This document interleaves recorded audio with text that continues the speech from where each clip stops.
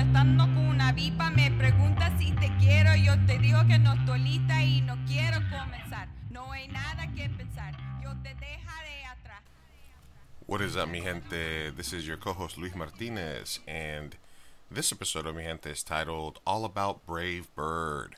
We got a chance to speak to Alex Miranda, who's actually related to our collaborator Dominic Lerma, and he has a production company called We Are Brave Bird, and you can find him at wearebravebird.com. He had a movie at the San Diego Latino Film Festival called Decolonizing Dinner, which was a very interesting short doc about the origins of a lot of ethnic foods and how it's been, appropriated by different cultures and different institutions. It was a really cool, interesting chat. We also got to learn that he started off as a child actor, being directed by none other than Steven Spielberg in one of the Jurassic Park movies. We'll save the spoiler alerts for which one it was. But he has a really cool story about how he went from child actor to filmmaker to producer. And we chatted with him for the majority of the show. He also stuck around. We recorded this episode several weeks back. So a lot of the stuff that we talked about afterwards was like the Dylan Mulvaney stuff, some other influencer stuff that was happening at the time. But the interview and the information about We Are Brave Bird is super relevant. And it was a very cool interview. We had a lot of fun with Alex. So check it out. This is a throwback episode. So thank you for obviously listening. For continuing to support Mi Gente show. We're going to have swag, we're going to have events, we're going to keep this thing going. Two Latinos reacting to news and culture. As always, thank you for listening, recording, sharing, all that good stuff. And as always, enjoy the pod.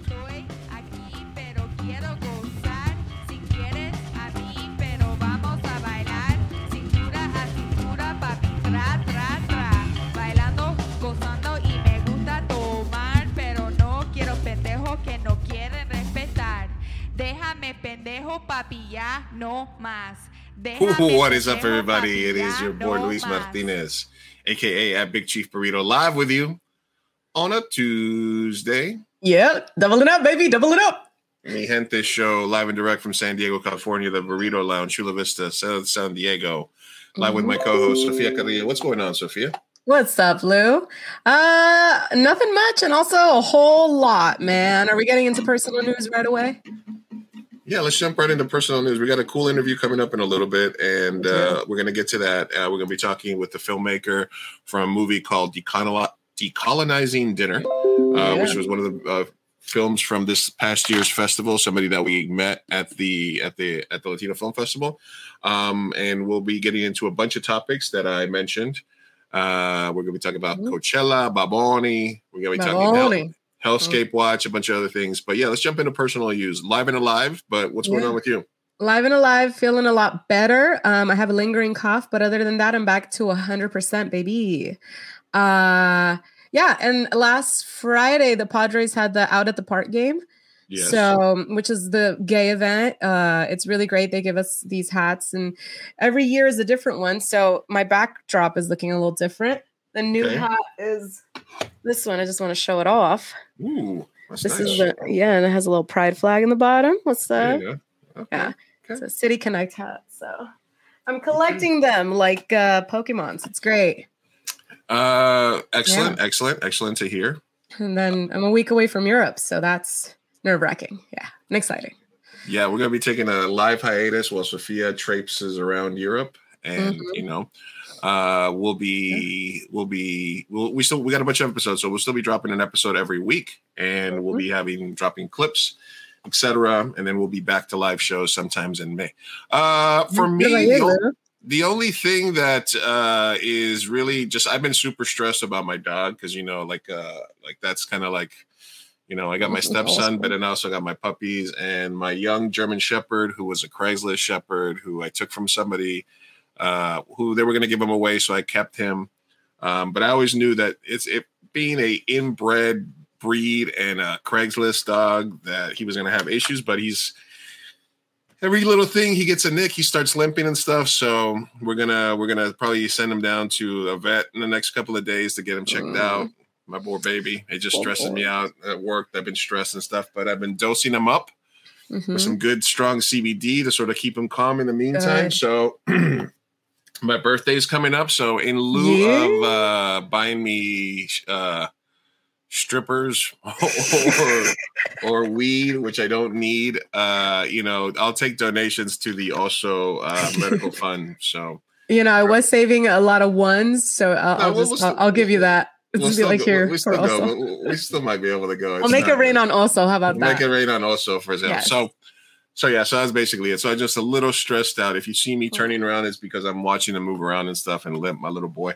So, but other than that, still working, still grinding, working on the next projects and stuff like that. And one of the reasons that I'm working on the next project is, being a curator at the festival the last several years gives me the opportunity to watch a ton of cool movies from Latino creatives from all over the U.S., Mexico, Europe, etc., South America.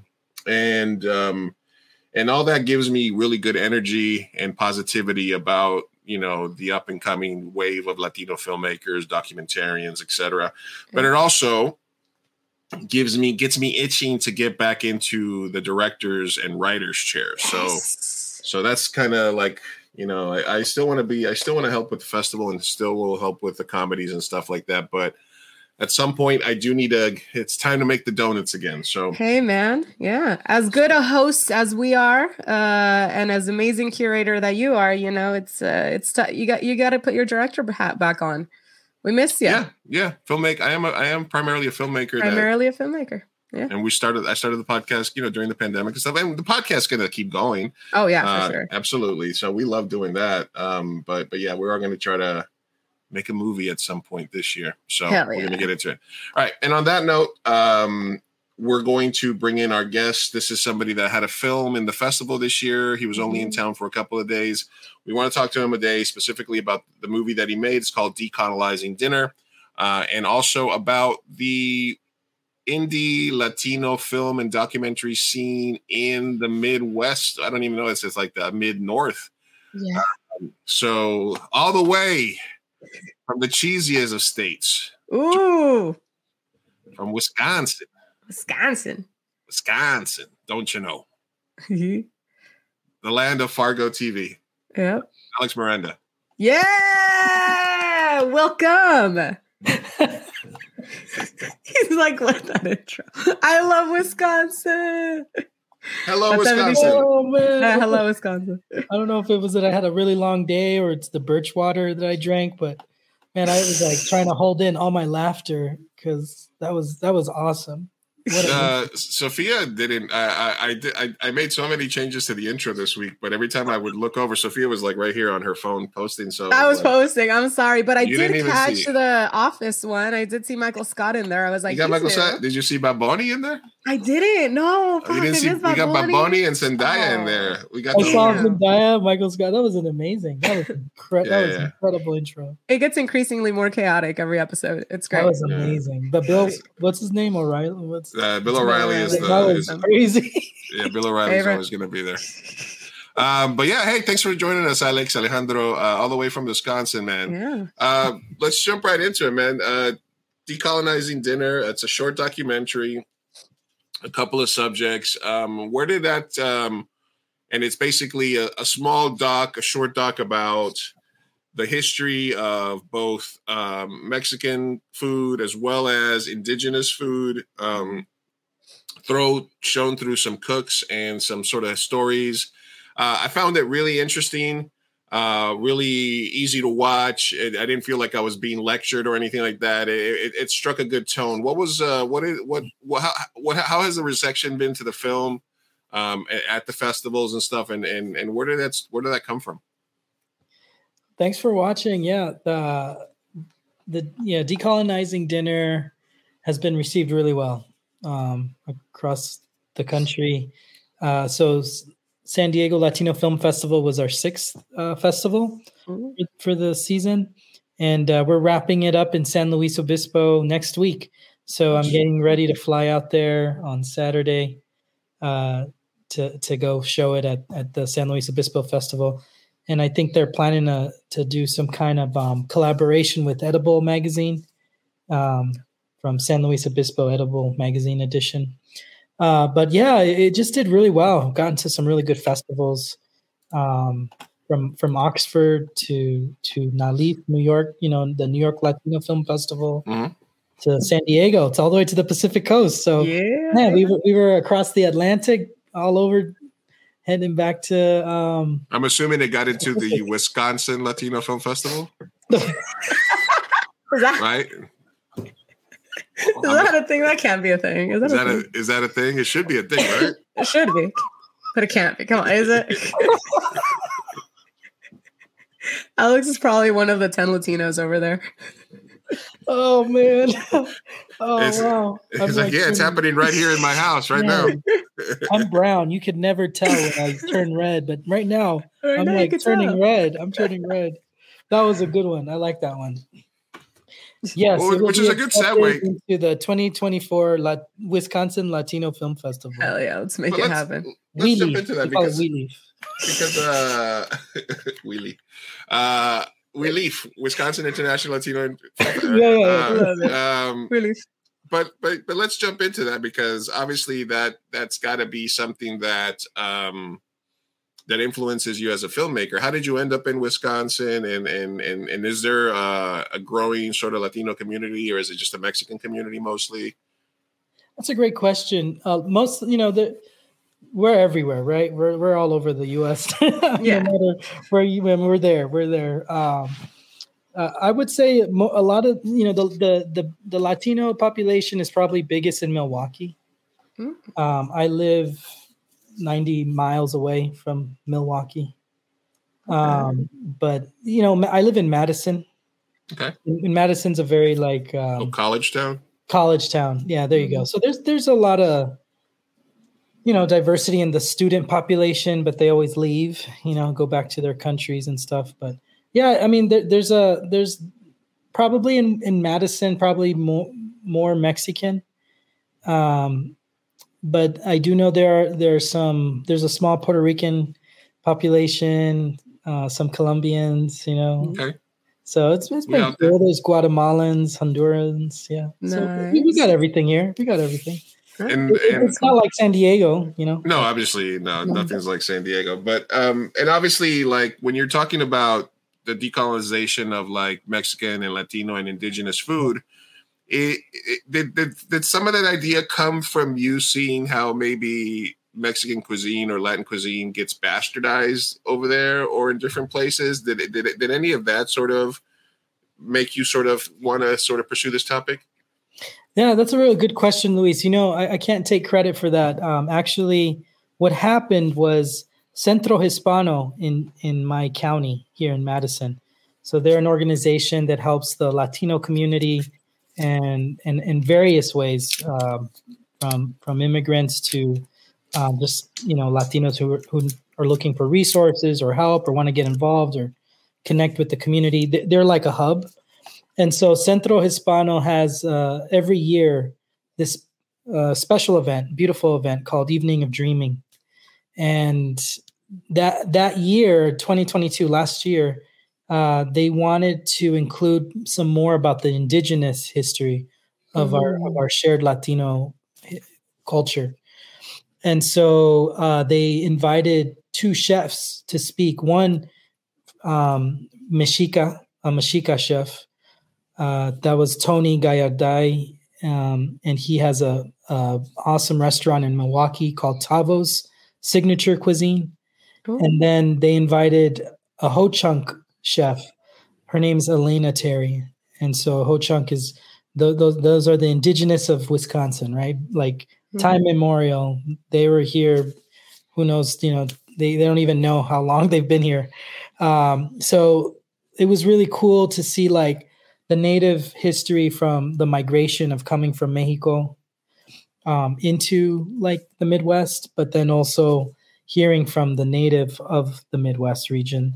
And what both of them were doing was, and this was part of my job, was to really try to understand their story. And this is the story that emerged, which was for Tony, a lot of the Mexican food has been colonized, and so he was trying to trace the native roots of his favorite foods to its true history, not the European hybrid version that we all know today. but going back to the original Mexica ways of cooking. And then for Elena, she's been doing both traditional and contemporary native cuisines. And so she's been just, she's like a walking, I'm trying to think what the word is. She's a knowledge bearer of native history and learning about all the ways that native communities traded. And so like, it's not we operated beyond borders. Like we didn't have borders, there may have been like territories, like hunting territories or like hunting, kind of like guidelines, but there wasn't really a border. There was a lot of trading going on. And you find today archaeologists and like historically, they find native objects that would come from Central America or Mexico. They find them all the way up here in Arizona and in far north. And so it's just kind of an interesting history that we just don't know very much about, unfortunately, today. And so both of these chefs, Tony and Elena, are really trying to bring that story back. So you run into them there, and then that's kind of where the genesis is, or how did that how did it come about? Can you explain? I'm sorry, I don't think I understand. No. So they have this event and they bring these chefs out, but how does that lead to the documentary getting made? Would you just start talking and then So, Sorry, I didn't understand the question. Originally, what we did was create a live event, kind of like what we're doing today. So we had like a live event version of Decolonizing Dinner. Okay. But I saw another story that I really wanted to tell, which was more focused on their stories. And so I ended up kind of re-editing a version for film. If that makes sense. So in the original piece, there was like a host in it that was kind of in line with the script for the live event. But this one, the one that you saw and what I submitted and is doing really well, that one is the new edited version, that's more of a film. Mm-hmm. You got those interviews from a Zoom interview, or did you recreate them? No. I filmed them. They just created like slots in the live event to show their stories. Gotcha. But I was like, man, I really want to tell this story like a little bit more like a film. Mm-hmm. It felt like, if we're talking in food terms, like a little appetizer, like a little palate. Yeah, it was a teaser of it. A little teaser, because there's definitely a lot more there. Was this like a one-time thing for you, or do you want to sort of expand this and make this into like a series or like a feature doc? What's your plans with that? Yeah, exactly. I did see it as a proof of concept, kind of like a teaser pilot episode. I could definitely see a docu-series of this. And I am working with Elena currently. We're developing a larger story that tells a deeper history of traditional native cuisines. Yeah. Because there is actually a movement happening right now in the U.S. where traditional native cuisines, contemporary native cuisines are actually being used as a way to heal from our trauma. So I think that's a powerful story. So I'm working with Elena Terry to do that. We're getting ready. And that's going to be epic. Yeah, I can see that totally becoming like a series or something. I think it's so important, like the story that is being told, because I love how you just mentioned something about, kind of dealing with our traumas, because I think as a people who were colonized, it is very hard to know that there were so many ingredients and such a rich cuisine in all of Latin America that was, sort of taken and then used in different ways. And as much as I love Italian food, it's just, the tomato comes from Latin America. So it's one of those things where we have such a rich cuisine, and yet the most Michelin star, whereas like the most Michelin star restaurants are in Europe, they're not. So I do love this movement of kind of like using kind of retaking, I guess, our own cuisine. Yeah, like why aren't our cuisine at that caliber? Which it should be. It should be exactly. Yeah. Have you always been a foodie? Are you like a are you a cuisine? I don't know. Like, are you good? Where does the passion come from for you? I mean, I don't. I heard you're going to Europe, so you're gonna be enjoying some good cuisines over there. But yeah, I've traveled a lot. I'm a world traveler. I love learning about different cultures, and I think one of the best ways that I get to learn about people is through food, and that's really what I'm doing with film. Is like I'm really trying to create a table for people to come together, get to know each other, build relationships. I'm trying to document that with film. Yeah. But yeah, I'm a big foodie, and Tony was sharing some interesting stories of like menudo, for example, right? You think of menudo. So the menudo that we have today is like it's a European version of a native recipe. And when they were first, the conquistadors were taking over, they were trying to find examples of our savagery to try to like promote, like they're the civilized ones, we need them to help us, right? And all that stuff. So what they said is that we were cooking soups that were made with human remains. And those were like, that's what they were. Yeah, that was a propaganda spread. Yeah. But it wasn't. What happened was the meal was actually vegan. What? The original meal is vegan? Original menudo was vegan. And it was the conquistadors who added pork. What? So they added the pig, they added all the meat, and then they twisted it just a little bit to make it sound like, we're cannibals, right? Yeah. And we're out of control and we need to be conquered and we don't deserve the land. Yeah. So this is what Tony was sharing with me of an example of decolonizing a meal, which was just menudo, which is it's a dish we all enjoy. And I don't want to bash the classic menudo that we have right now, but there is a version that is native and it's vegan. Yeah. Wow. No, and there is also there's history to everything, right? So the fact that you literally just decolonized menudo, this should be a show. This should be something that you continue and have many, many episodes. Is Tony was is he the guy in the film, the chef? Yeah. So Tony is, he's the Mexica chef. Yeah. The Mexica chef. And it's a beautiful story for both of them because from Tony, I resonate more with Tony because I'm native as well, but I'm like Tony. I need to like go through three different conquests to try to reconnect with my native roots, the French, the Spanish, and the Americans. And so Tony was in that similar boat, and he's learning about his ancestry as a father, as a grown up, an older person, And I think it's so important that he was able to discover that and reconnect. And I'm so grateful that I've been able to reconnect as well. But, like Elena, she grew up in it. Yeah. It's a different story. She has a different background in that. She knows the language. She's been more connected. I'm trying to learn the language and I'm doing it like on my own. She had more support with her family.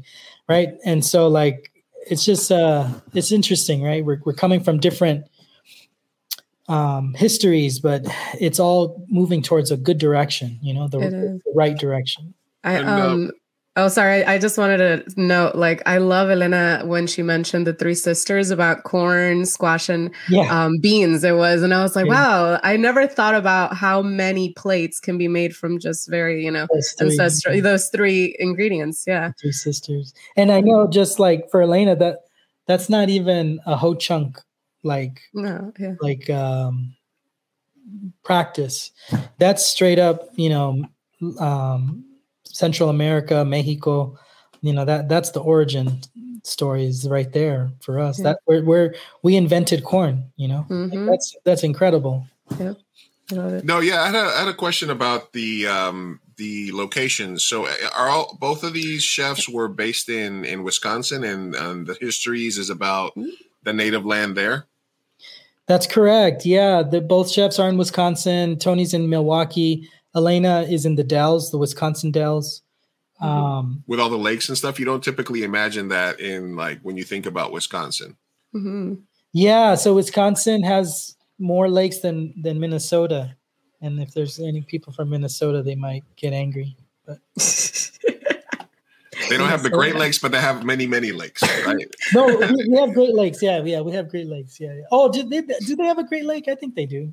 Possibly. I don't know. Pulls out a map. No, I don't know. All right, guys, we are live talking with Alex Miranda, talking about his film Decolonizing Dinner, which was a short film that's getting great review. Hopefully, we'll be able to keep up with him talking about his film as it goes to other film festivals. Look for it at the Wisconsin Latino International Film Festival in 2024.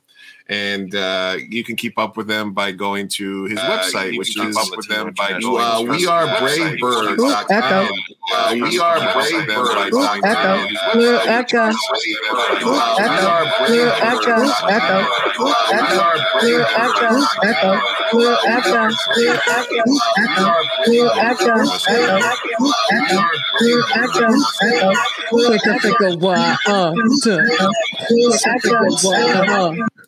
All right, better. I'll remove that. We are bravebird.com. What is talk about? Wait, hold on. We need to acknowledge that just happened. What happened? I couldn't hear it. What was you didn't hear Lou. It was like we dropped our own hip hop album. Like it repeated on a loop. It was insane to hear. That was amazing. I've never seen anything like that. No, I think all right. I something must have happened when I shared the audio. Okay, but I'll watch it on the VOD. But talk to us a little bit about Brave Bird. Where did that come from? What is that? What significance does that hold for you? Are you still stuck on the song? It was very impactful. I saw someone wrote Brave Bird. Yeah, Brave Bird, man. Woo. Yeah, I'm trying to. All right, I'm going to try it again. I think it was because I was sharing my sound. Go ahead. Yeah, I think that's what it was. Don't do it again. I'm not going to share. I'm not going to share my audio. I just want to be able to pull up the screen. It's still reverberating in my mind. Okay, there we go. Better. No, so Brave Bird. That's my production company. Ooh, it's the name Brave Bird is from my ancestors, from the Huicholes. The eagle, the symbol of the eagle. It's just a very sacred image, and from that history, there's this idea that the bird, the thunderbird or the eagle, it helps direct the sun. It brings healing. It helps bring awareness. And so I thought as a filmmaker it was really fitting because I'm trying to bring healing through stories. I'm trying to bring awareness to each other, to the land, to our spaces through film. Mm-hmm. So I love the name, man. That's Brave Bird. Can we get some merch over here? What's going on? Yeah, hell yeah. They're holding out on us. And then obviously, in terms of obviously because you have the passion, you have the background to make these types of projects, but where did the passion for choosing filmmaking as your art for which to make these statements come from? Did that come at an early age where you wanted to make movies? Was it something that you were like, well, I want to tell these stories. What's the best medium? Oh, film, or were you influenced early in your desire to be a filmmaker? Oh, that's a great question. Well, a little bit like you, Luis, when I was young, I grew up around films. So really spent a lot of time watching movies with my parents and I remember when I was a little kid, I like cut out a little Oscar from the newspaper. Nice. And put a little like popsicle stick behind it. And when the Oscars came on, like when they had like the best picture, I would come up and be like, oh, I got best director or best picture, stuff. Oh. So I was already doing that as a little kid. And my father gave me a camcorder when I was maybe like, I don't know, let me play with a camcorder when I was like 6 or 5, something like that. Mm-hmm. And so I would make these little films with my neighbors and they were always like ninja films or like, nice, stuff like that kids would do. So I've been doing it for a while. And then when I was 8, I got into acting. Mm-hmm. and I was a professional actor for 15 years. And so I got to witness some really amazing directors, got to work with Steven Spielberg, got to work with amazing actors, producers, writers. Which was Spielberg on? What movie were you in? Yeah, this is like blackmail now for me. Like I was in a film called The Lost World. Ooh. What? And I was a little kid. You're Velociraptor number 3? What's going on? I was 11 years old, I think, 11 or 12, 11 going on 12. Okay. Oh my God, that's so cool. And I got to be in The Lost World. It was really fun. I had a great time. Were you in LA, or how did you get into acting? How did you make that occur? So I was born in LA. And I was an actor. I started when I was 8, and I was in it for 15 years. But this is the kicker. For 15 years, I was cast typed. And that's the beginning of me getting into directing. Yeah, because we got to make our own roles if we if we want something good. Is this it? That's me. Yeah. Stop. That's amazing.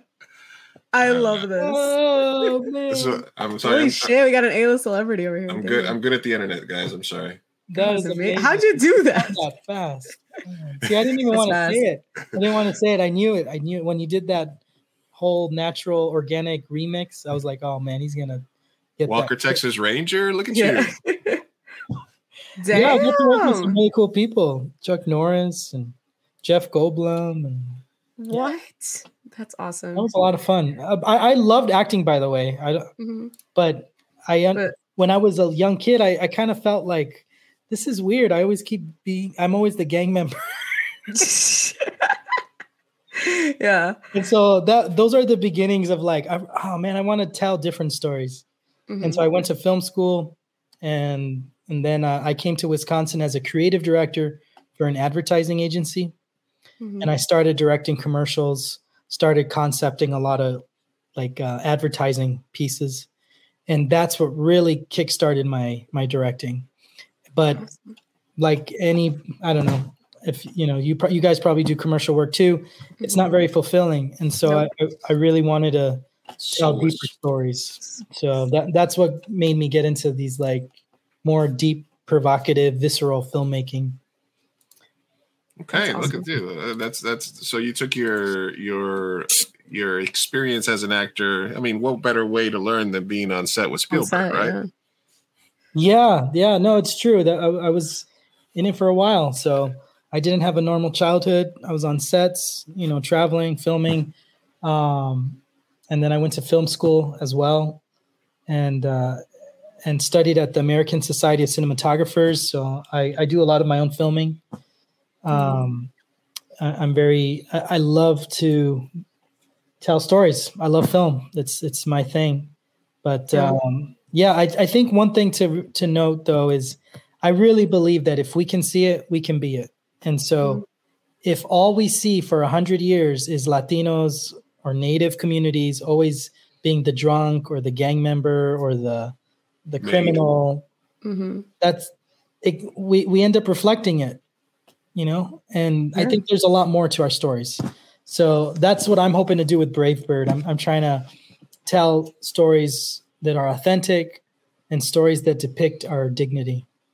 I love that. I love the purpose and mission statement of Brave Bird. I'm excited to see what comes next. As far as Decolonizing Dinner, I know you want to continue with that. What else are you looking to do in the future? Oh man, I got some really cool projects coming up. I'm really super excited. I'm really digging into. I'm going deep into native. Like I'm going native. I'm going all native.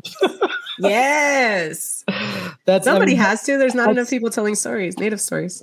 This is what I feel like a lot of my life has been leading to this moment. I've been trying to piece together this puzzle in my life for a long time. And I've been meeting the right people along the way.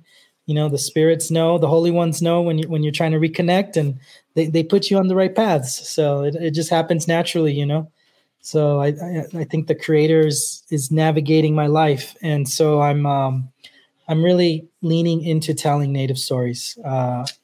What do you feel about I want to ask you how you feel about two specifically sort of Native themed stories. The first is Reservation Dogs on Hulu. How do you feel about that? Awesome. Incredible show, am I right? Oh, amazing. I loved it. My wife and I, we watched it all like in a week and we were like crying. I mean, it's such a beautiful show, but it's also very real. It doesn't necessarily have to be, but it is a good representation of Native culture, I think. It's beautiful. I loved it. Yeah, I thought it was amazing. And then how do you feel? You haven't seen Reservation? I gave you a fucking I Hulu haven't. login. I know. I was like, I said on Hulu. I wrote it down in my to watch list. It's on here now. It's Hulu login. Oh my gosh. Yeah, I'm serious. Not good. Because I didn't have Hulu. Hold on a second. I needed to watch something. Change password, log off on all devices. No, Lou, don't do it. I'll watch it. It's worth it. All right. And then something else how did you feel about Rutherford Falls, which is mostly I think it's mostly white writers, but it's one of my it's one of my favorite writers. It's one of the creators from The Office. Oh yeah, I saw that one. It's hilarious. Rutherford Falls. Rutherford. Okay. Rutherford. It's like RUTH. Rutherford. Okay. Yeah. Gotcha. It's like Madison. So if you watch it, that's Madison. That's Madison. And then how did you feel about something like Apocalypto? Mel Gibson. I mean, yeah, chase movie, but it's very sort of bastardizing. Yeah. I want to say these are like little victories, Yeah. Like when he did it, they weren't doing it, like no one was making those stories. No, right. It took a white man to do it with very famous white man, which is fine. But he really gravitated to the story. He executed it amazingly. There was a lot of victories in that film. I think it's one of the first digital films, like when they were kind of moving away from film into digital. It's one of those early ones. The production design was extraordinary. And they were very, very intentional about trying to represent that native empire. I think it was Mayan. I think they were trying to emulate the Mayan. I can't remember if it was Mayan or Aztec, but I know they were trying to emulate it as much as they could. So there was a lot of victories, and it also showed that people liked it. Like they liked the story. Okay. And I think that's a victory because it could help open doors for us to tell them more, I guess today with everything that we've been seeing and what we've gone through, and we're kind of maturing. I'm maturing as a filmmaker. I wish that there were more native filmmakers making films like that. I think it would be different. I think it would have a different rhythm, a different tone, different meaning. One of the things I like the most about Reservation Dogs is that they went out of their way to make sure that the directors were all, native, writers, etc. Yeah. Now we bonded over our love of fitted hats at the festival. Oh yeah, as we met. But we have a segment that is usually called "Should I Buy This?" But it's actually going to change it today to "Should You Buy This?" Oh, okay. Yeah, so should you buy this? So the next question is: should Alex buy this hat? Let's see. This one. This one is called. This is where I get all my fitted hats. This is the Clink Room. And they have some pretty cool one, but I just saw this one right here that's got like a native theme. I love it. Whoa! And it's called Blessings, and does it glow in the dark? And then and I think it glows in the dark. What? Whoa! He should buy it. Put that in the chat. My wife is gonna hate me that I'm gonna buy this. Just put it on your Christmas. She said last time, "Do we really need another hat?" Yeah, no, I have so many of these, but no, I mean, I'm not native, so I wouldn't buy this, but I just saw this and I was like, man, this would be this is a dope ass hat. You should buy it. You should definitely. Yeah, I'm gonna put the link in. Clink. But I mean, if your wife wants to send me a size 7 3/4, I'm not gonna say no. Clink Room should start sponsoring Mi Gente show. I'm just saying, we talk about them a lot. That's true. We gotta the one I'm looking at is either this lion one that's pretty cool, or this bear picnic one is awesome. Oh, that one's awesome. I like this one here. This mech. This like because it's got the different the Mecha Panther. That's cool. That's cool. Yeah. This is awesome. Just get all these tattooed. No, I mean they're really cool designs, actually. Yeah, they're cool designs. Wow, I love it. Yeah, this one too. This one also could be. This one could be you. Wow. These are fitted, huh? Fitted. Yeah, these are fitted. What size hat you wear? Oh!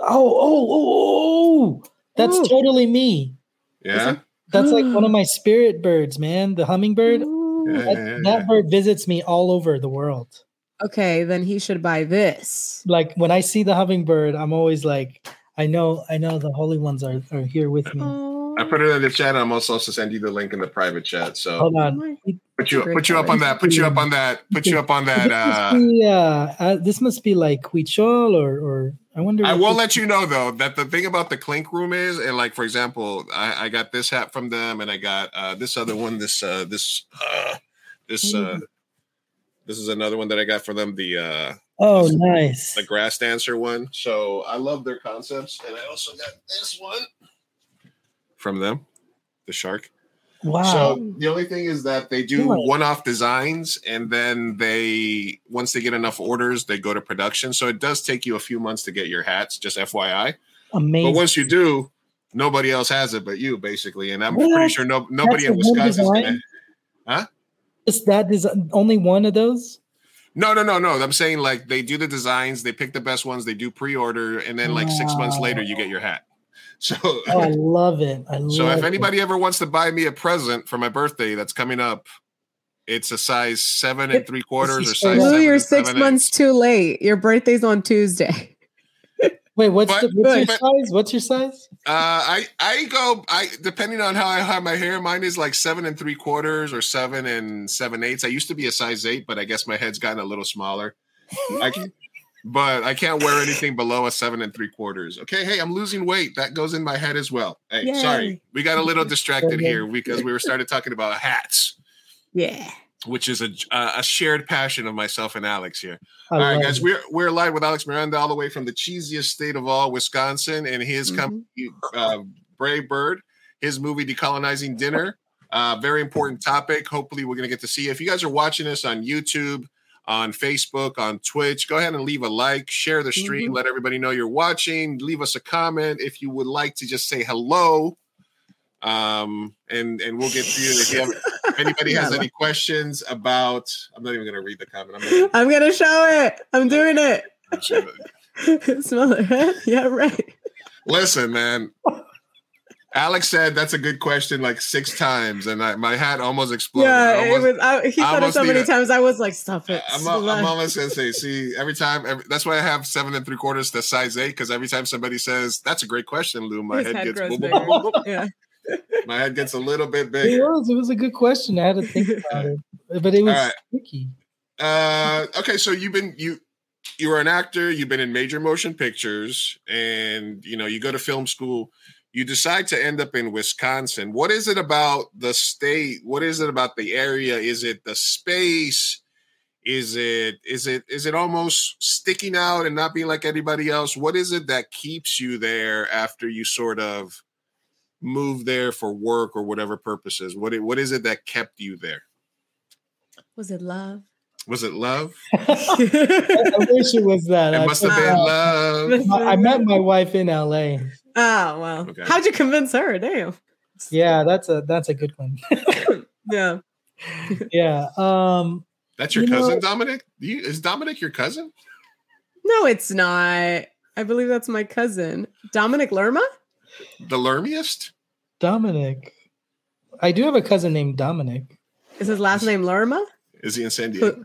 He lives on Lerma Street? It might be. It might be. I do have a cousin named Dominic who grew up in San Diego. Bro, that's him. I don't know. Like, Lerma. Dominic Lerma. I don't know. Does he have curly hair? It's totally him. My God, you're part of the family. Oh my God, you're part of the Lerma. The Lerma is and everybody, Dominic anybody in San Diego, Dominic has a comedy show on April 22nd at Chiva Hut. What? So if you're in San Diego and you want to go see Dominic make funny stuff happen on shoot. stage. I didn't even know he's an actor now. Comes to play He's my cousin. He's been in most of my movies actually. What? Yeah. Yeah, he was. Are you serious? We co-starred in Flapworthy. Yeah. Wait, are you crazy? Oh my gosh, Uncle Mondo! Oh my god, it's so good. I can't see you, but it's so good to read your text. It's so good to catch up. That's my cousin for sure. We grew up together. Oh, okay, look at you. Yeah. All right, damn! Look, it's a family reunion. We didn't even know this when we set this up. That's amazing that he's been in your films. That just brought me a lot of joy. Yeah. Dominic has been in probably about 7 to 10 of my movies. Yeah. Oh, including two of them that were at the San Diego Latino Film Festival. Mm-hmm. Okay, so Dominic, I gotta get your info, man. Yeah. I gotta get your contact info. Yeah, Dominic I need to chat it. To him. The family reunion. Wow. A mi gente. You got his info. Yeah. We'll get you guys set up. Don't worry. Yeah. Trust me. I love you, brother. I love you. Oh. All right. Look at that. It's a family reunion. Beautiful. Wow. This is a beautiful episode. Hey, look at this. Dominic stopping by the stream. What's up, Dominic? That's awesome, man. All right. If we could refocus now after our hat conversation and our family reunion here. All right. There we go. Back to center. This is amazing.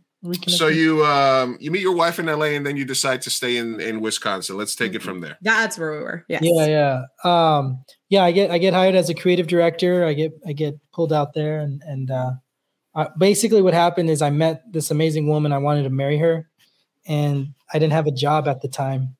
And so I was like, let's go. And so I started applying to all these jobs, and one of them was in Wisconsin as the CD.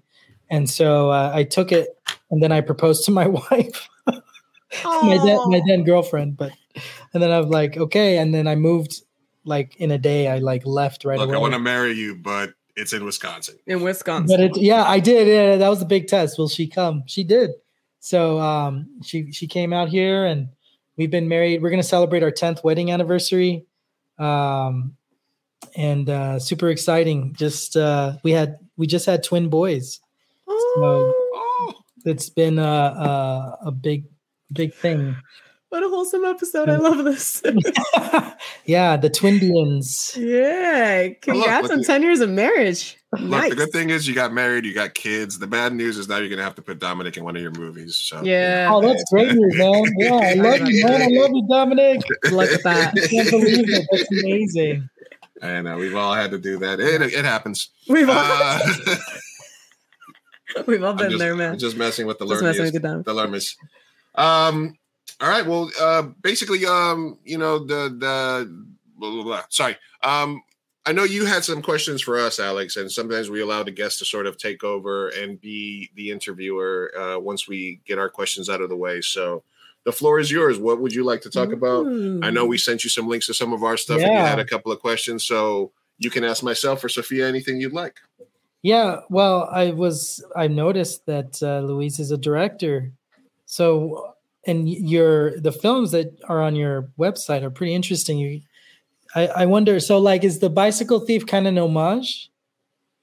Yeah, The Bicycle Thief, which Dominic was in. That's your cousin, by the way. That's Dominic in there. The Bicycle Thief was a sort of a combination of an homage to The Bike Thief, as well as to The Thin Red Line.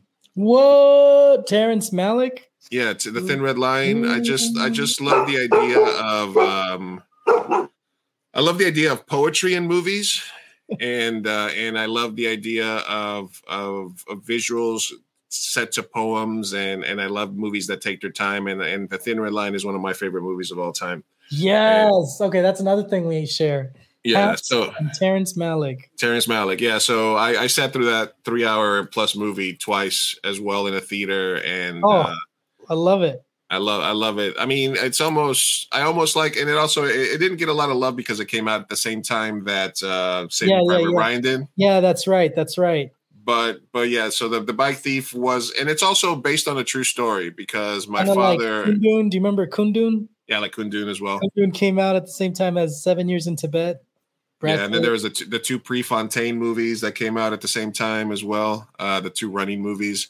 No, and then like I said, it was based on a true story. My father, when we lived in New York in the 80s, used to buy my bicycles from a crackhead who would go to the park and pretend to be, slow to get kids to trust him, and then he would steal their bikes. So it was based on a true story that my dad used to tell me.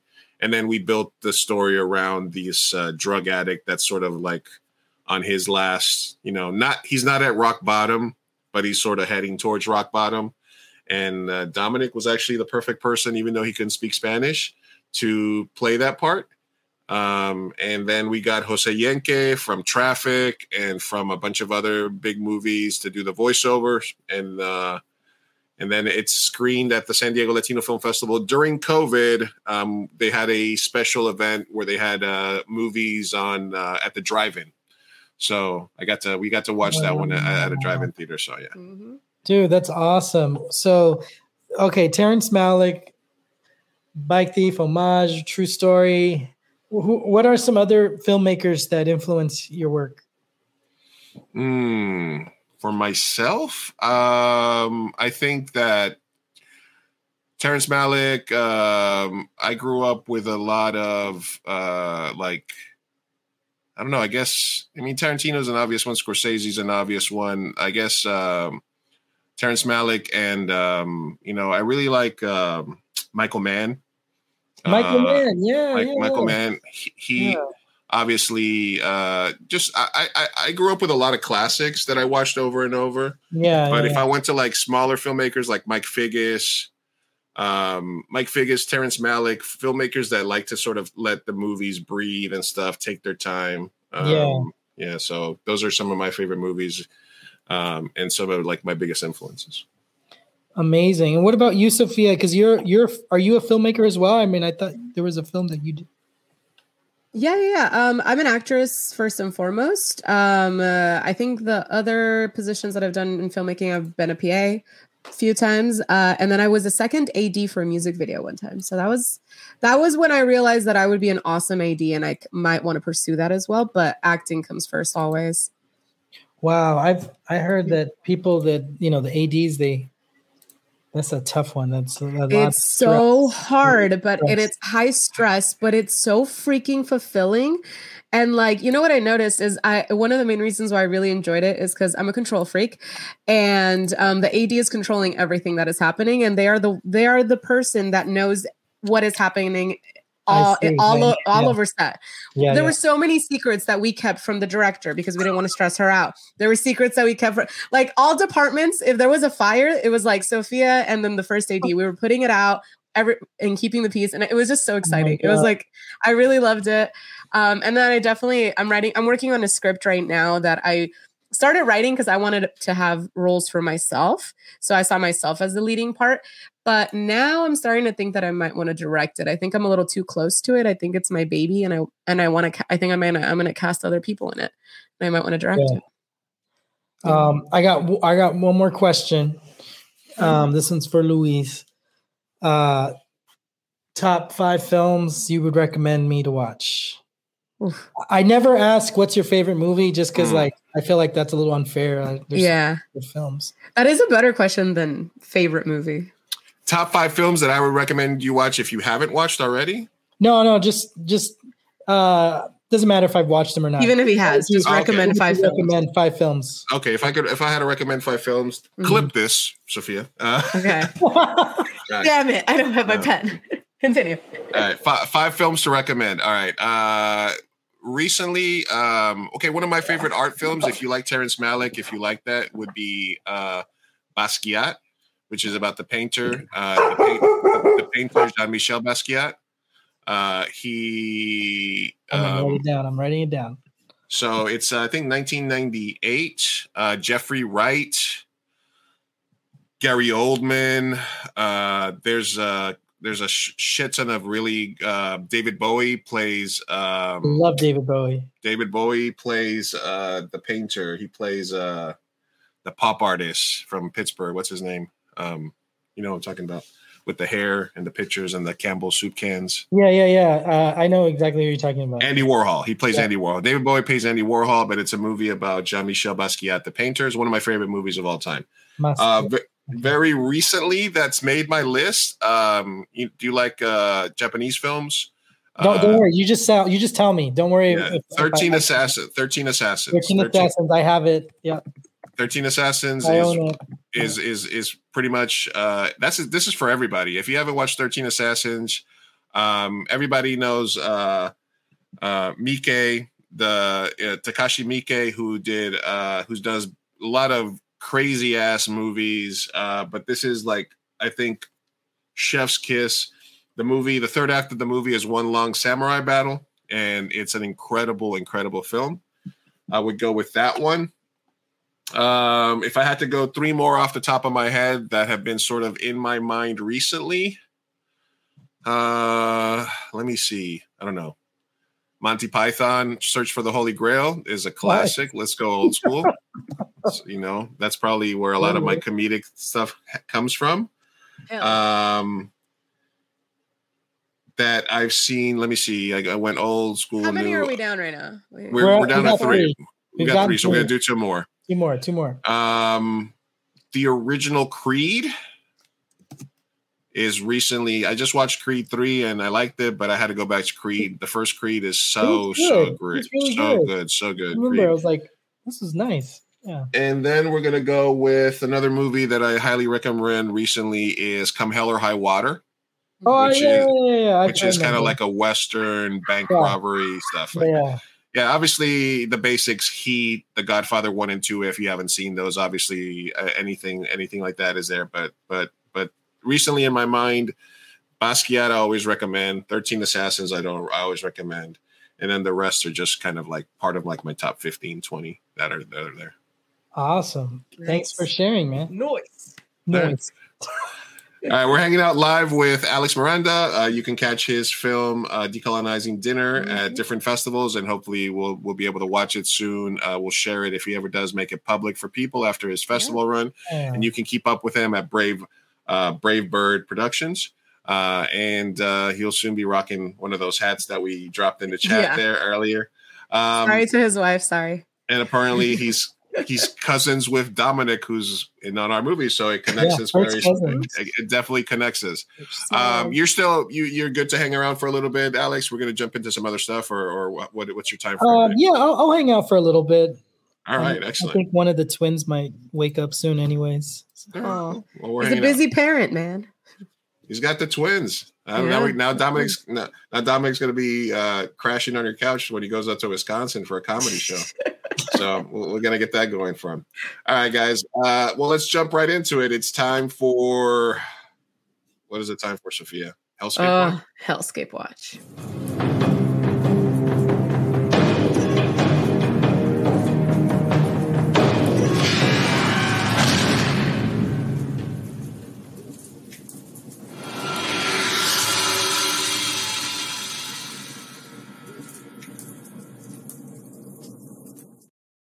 As the world burns around us, we are here. I meditated. Okay, let's do it.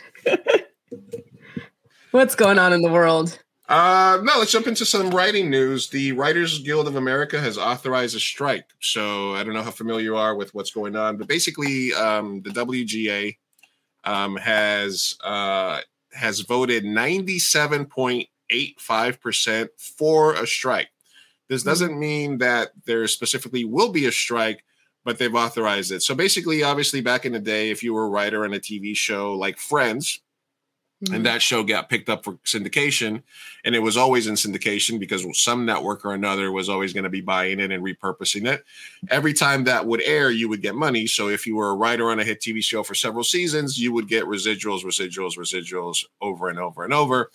With the advent of streaming, basically what happened is, let's say a company like Netflix, let's say you were on a show like you wrote for a movie like, what was the one with Sandra Bullock, the Bird movie, the Birdhouse? Oh yeah, Bird Box. Bird Box, right? Mm-hmm. And then if Netflix was the studio that made that movie, if they sold it for syndication, then you would get money, blah, blah, blah. But what's happening is that, for example, Netflix doesn't have to sell that to anybody.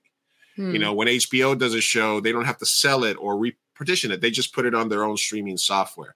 And so what that meant is there was no residuals, which means writers are starting to, within the last 5 to 10 years, only get upfront payments for being on the shows and being a writer on the show. Wow. So a lot of writers, even writers on hit TV shows, sometimes have to make, you know, they might make 40, 50 grand for being part of a writer's room, but they have to make that last for 2 to 3 years until their next gig. Whoa. Because they're not getting the residuals that they used to. And it's getting harder and harder to break into the industry as a writer because of these things. So basically, the Writers Guild of America is voted in favor. 97.85 voted yes. Wow. Which means that as they go to the negotiating tables with the studios, they want higher base pay. They want more residuals for the new sort of streaming landscape. And actually, the Writers Guild of America sued Netflix because the writers of Bird Box were not getting any residuals, even though it was one of the highest rated movies or the movies most watched. And they got like $40 million or like several $1 million in residuals because the Writers Guild of America, you know, sort of advocated for them. So this is an incredible number that, and it was a big trending topic on Twitter. A lot of artists, a lot of writers were sort of posting why they were going to vote yes. The last time there was a writer's strike was, I think it was 2008, 2009. Yep. And that really fucked up. That cost the industry like $2 billion. That's the reason like a show like Breaking Bad only had 6 episodes in its first season because of the writer's strike. There's a lot of shows that affected. So just keep an eye out for that if you're part of the guild or are thinking about. Obviously, unions make us stronger. So any thoughts on that, Sophia? Love unions, and they got to pay the writers. That's messed up. Right. That's it. As simple as that. Who's the 2.15%? Yeah, who would vote right? Does that mean, was that like two people? It was like it was 2 guys. They were like, "No, we're okay. Yeah, we're all right." All right. We're going to try to mix it up. All right. This was something that we talked about earlier today. Not that talked about earlier today, but that I mentioned earlier today. So essentially what happened is Gen Z took a swipe at Zoomers. They're the same people. What do you mean? Well, no, Gen Z, not Gen Z. Gen X is Zoomers. Oh, Gen X? Yeah. Cool. So basically, somebody took a swipe at Zendaya because they basically were saying that any Zoomer who thinks the right pick is above average attractive doesn't understand that in the 90s, a 7 looked like the left pick. Above average meant something else back then. There'd be like 10 girls as or more beautiful than Jennifer Connelly working at every chain restaurant. Basically, they were trying to say that Zendaya was sort of mid and that Jennifer Connelly was a 7 in the 90s. Jennifer Connelly was never a 70 in the 90s. Jennifer Connelly was a straight up smoke show in the 90s. Yeah. And Zendaya doesn't play a lot of she's more glamorous on the red carpet. She takes a lot of parts also that don't make her very good. Like full beautiful like makeup and hair done, and then the one on the right. This is like come on. This is very like look Zendaya brings it. You know. Yeah, brings it. Like that. So you're saying Gen X because they were the ones that wrote this. Who wrote this? Well, I don't know, but they were talking about because she's 50. She's sort of my generation's it girl in a certain time, and Jennifer Connelly is very beautiful. Yeah, and so they're both beautiful. It's like, why is this even? Why are we arguing about this? Like, who wrote this? Let's trash that person. Say their name. Yeah. Sorry, fuck that person. Fuck Son Optimus for starting that. Yeah, you picked like the worst picture in history of her. You're spinning it. Come on, bro. Yeah. So the question remains, Alex, in her prime, Jennifer Connelly or Zendaya? All I know is that Zendaya has a movie, was it Dune, where like what 30 or 40 minutes of that movie is her in slow motion. Really? I mean, of course Zendaya is beautiful. They wouldn't like put her in slow-mo if she wasn't, right? Yeah, I don't know. That was a really weird weird posts. Weird posts, man. Both are beautiful. I don't know. Listen, apples and oranges. Why are we comparing? Yeah, I don't know what that was weird. Yeah. An optimist is not very optimistic. No. All Get right. a hobby. Diving right into the hellscape that is Tennessee. So, little by little, they're trying to introduce laws at state level that'll just fuck everything up for everybody. A Tennessee bill that allows students to report professors who teach divisive concepts passes the House and Senate. The list of divisive concepts bars discussion on biases, white privilege, and racism's role in slavery. What? So Tennessee, because Missouri wants to ban libraries. Florida is banning drag shows or dressing in drag. Tennessee is like, hold my beer. And they basically are making a law that says if you're on a college campus, you can report. They're turning us into like they hate communism, but a big part of like fascism and communism was reporting that your neighbors were not being communist enough, right? Yeah. That was the thing. You had to profess that you would love the blah, blah, blah, the state. And you also had to snitch on people. This is what happens in North Korea. If there's people that aren't into the state enough, you can report them. So now in Tennessee, they want to introduce a bill that says if you are teaching divisive concepts and talking about the role of racism in slavery, they can report you to the state. Wow. That is wild. Listen. That seems like that's unconstitutional. Yeah, it is unconstitutional. How is that? Did that pass? It passed the state and the Congress. So now I don't know who. Isn't there like freedom of speech and stuff? And then also, like, you can't, like, biases and whatever they call divisive, all of the stuff that was on that list is actual viable, like, concepts. It's something, like, you can't suppress education. Well, I mean, I guess they can in Tennessee. And also, like fuck, that's fascist as hell. That is really sad. That's so sad. Listen, it's freedom for me, not for thee when it comes to speech. There's a list of 17 different divisive topics, such as whether one race or sex is inherently superior or inferior to another race. It also bans teaching an individual by virtue of individuals' race or sex is inherently privileged, racist, sexism, oppressive, whether consciously or unconsciously. So this is all them going against what they perceive as woke, or what they perceive as that day's, shit that they're mad at, Wow.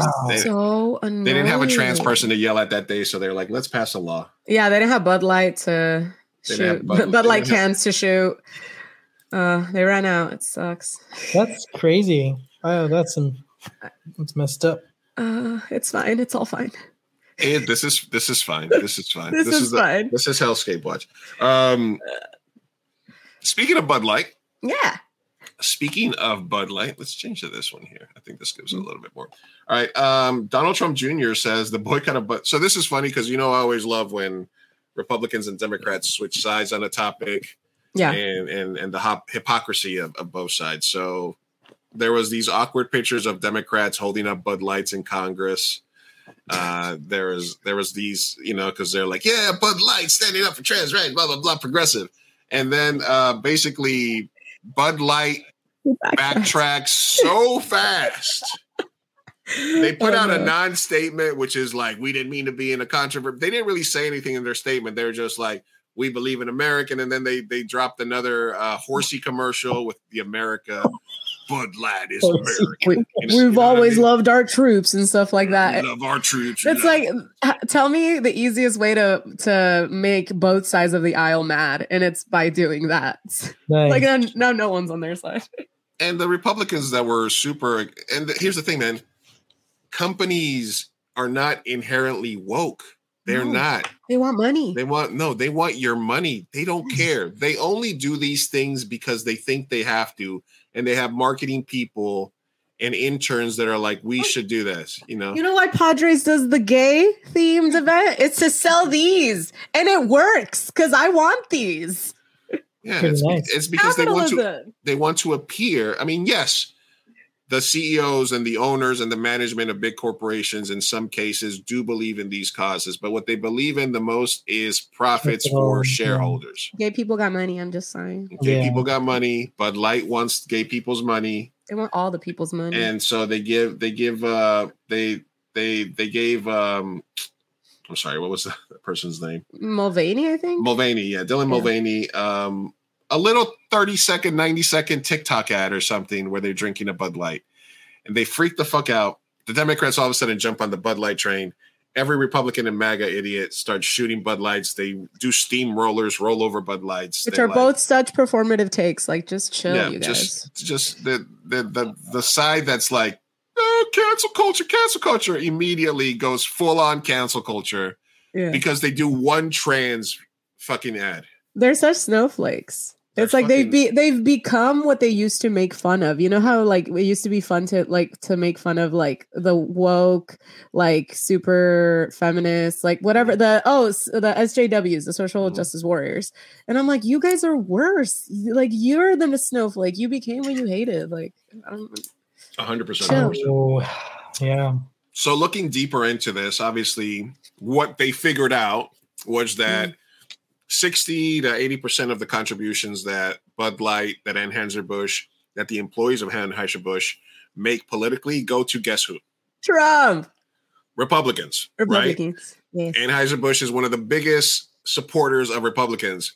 So once they realized that their cancel culture was actually working, Donald Trump Jr. has to come and be like, hey, wait a minute. Yeah.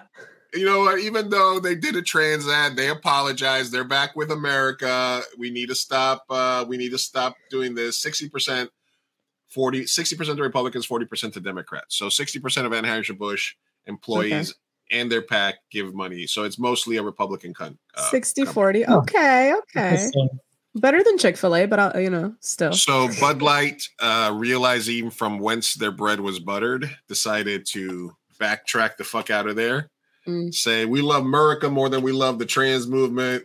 Please stop running over our beer. And so now the Democrats who were awkwardly holding Bud Light bottles, looking like idiots, are going to go back to, right? I mean, who doesn't look like it? Everyone looks like an idiot. Like if you had an actual serious emotional take to any of this story, like you got problems. Just chill. Okay. Trans people exist. Beer exists. If you like it, buy it. If you don't. Like shut up. Snowflakes. Gosh. Do you remember that Pepsi ad? Yeah. It's from it was like a movement or something like that. Well, that one was fucking hilarious because was that Kendall Jenner and like solve racism. Yes. And she solved racism with a Pepsi. Yeah. She gives a Pepsi to the police officer. And it's like, wow, we did it. We solved racism. Fixed it. Yay! No more riots. That was funny. And everyone's like social justice signs were like Pepsi. Here's the picture of that was a personal favorite. Republican Representative Ted Lieu, of him, Mark Takano, Judy Chu, and Adam Schiff posing with the cheap, low alcohol beers in the Capitol. Hey, look at us, Bud Light. First of all, you're supposed to be working. Why are you drinking? Go give me health care. How about that? I'm sorry. Yeah. Can we get some health care? Can we get health care? I'm going to say that every episode. What's up with this serious picture of you, Alex? You don't seem like such a serious guy. What's going on over here? You know, I thought about that. I was like, I should have given you a more playful photo. Mm-hmm. I was like, oh man, that one's really serious. You know, I know, and like you opened the podcast by like cracking up, like total anticipation. I was trying to hold it in.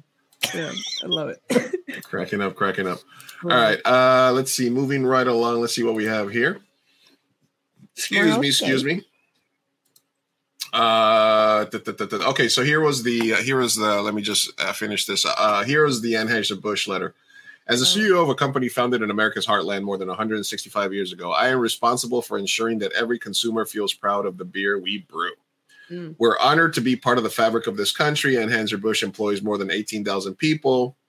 Our independent distributors employ 47,000 valued colleagues. We have thousands of partners, millions of fans, and proud history supporting our communities, military, first responders, sports fans, and hardworking Americans everywhere. America. divides, the dividing thing, the Tennessee. We never intended to be part of a discussion that divides people. We are in the business of bringing people together over a beer. Okay. They haven't really said anything yet. My time serving this country taught me the importance of accountability and the values upon which America was founded. Blah, blah, blah. Hard work, respect for one another. As CEO of Anheuser-Busch, I am focused on building and protecting our remarkable history and heritage. I care deeply about this country, company, our brands, and our partners. I spent much of my time traveling across America, learning from our customers. Moving forward, I will continue to work tirelessly to bring great beers to consumers across our nation. Well, it's just very like pro-America, you know. We love our first responders and cops and everything. And so it's very like, come on, guys, military, we're on your side. They didn't say shit. That was literally like a non-statement. Because they wanna be on like teetering the fence, which is fine. It's capitalism, you guys. They just want to sell beer to everyone. It's just there's a lot of keywords in there, you know. Yeah, they're hinting. They know what they're doing. They're backtracking the whole trans thing. They're basically saying we're not on anyone's side, but we love our nation. Wink, wink. America, first responders. For our nation. And I bet if you try to apply, they probably say they're very diverse. Company. Yeah, exactly. You know, the woke version would be saying diversity matters and blah, blah, blah. Anyway. Yeah, absolutely. All right, let's move right along. Okay. All right. So do you have more hellscape in you? Oh no, how bad is it? Maybe one more. Okay, then we'll move on to some funny stuff. Or should we do a funny one first? No, let's close it off and then all right. The hellscape. All right, checking in on how horrible it is that we have guns in this country. Two incidents this week. One of them was a woman fatally shot in upstate New York by a homeowner. Her and her friends were on their way to a party. They didn't have cell service. They pulled into this person's driveway. Homeowner comes out with a shotgun, doesn't leave their porch, fires 2 shots at their car. Whoa. One of the women in the car gets hit by a bullet and killed. Also, this last week, a couple of days ago, a kid, Ralph Carl, goes to pick up his siblings and knocks on somebody's door. Like a 90 or 84-year-old dude comes to the door, shoots him in the head, then shoots him when he's on the ground. Oh my God. And basically says, don't come around here, as the kid raised for his life. Now, the kid is a musician. He's a black kid. He's recovering in the hospital, thankfully. The woman in upstate New York, not so lucky. She was killed in the attack. Both of these homeowners are basically exerting sort of these stand your ground laws where you're basically saying, or castle domain, where if you're in your house and somebody, but that's also usually for like intruders. Like if someone is knocking on your door, let's say it's a UPS guy, I'm not going to, you know what I mean? What? So, so, I mean, if we can't have sensible gun laws and we're supposed to have, listen, as I always say this, I am a responsible gun owner. I am pro guns for protecting yourself and your family. Thankfully, never had to use one. You know what I mean? But, when the ops pull up, you got to be, I'm just kidding. But it's also like, man, if somebody's coming to rob you or to kill you, they're not going to knock on your door.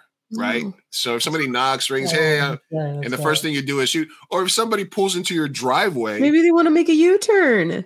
Exactly. People get lost. People need to make U-turns. Like, I don't know. I think it's like the American culture wants it to be the Wild West so much. Like they just wish they were in gunslinger times.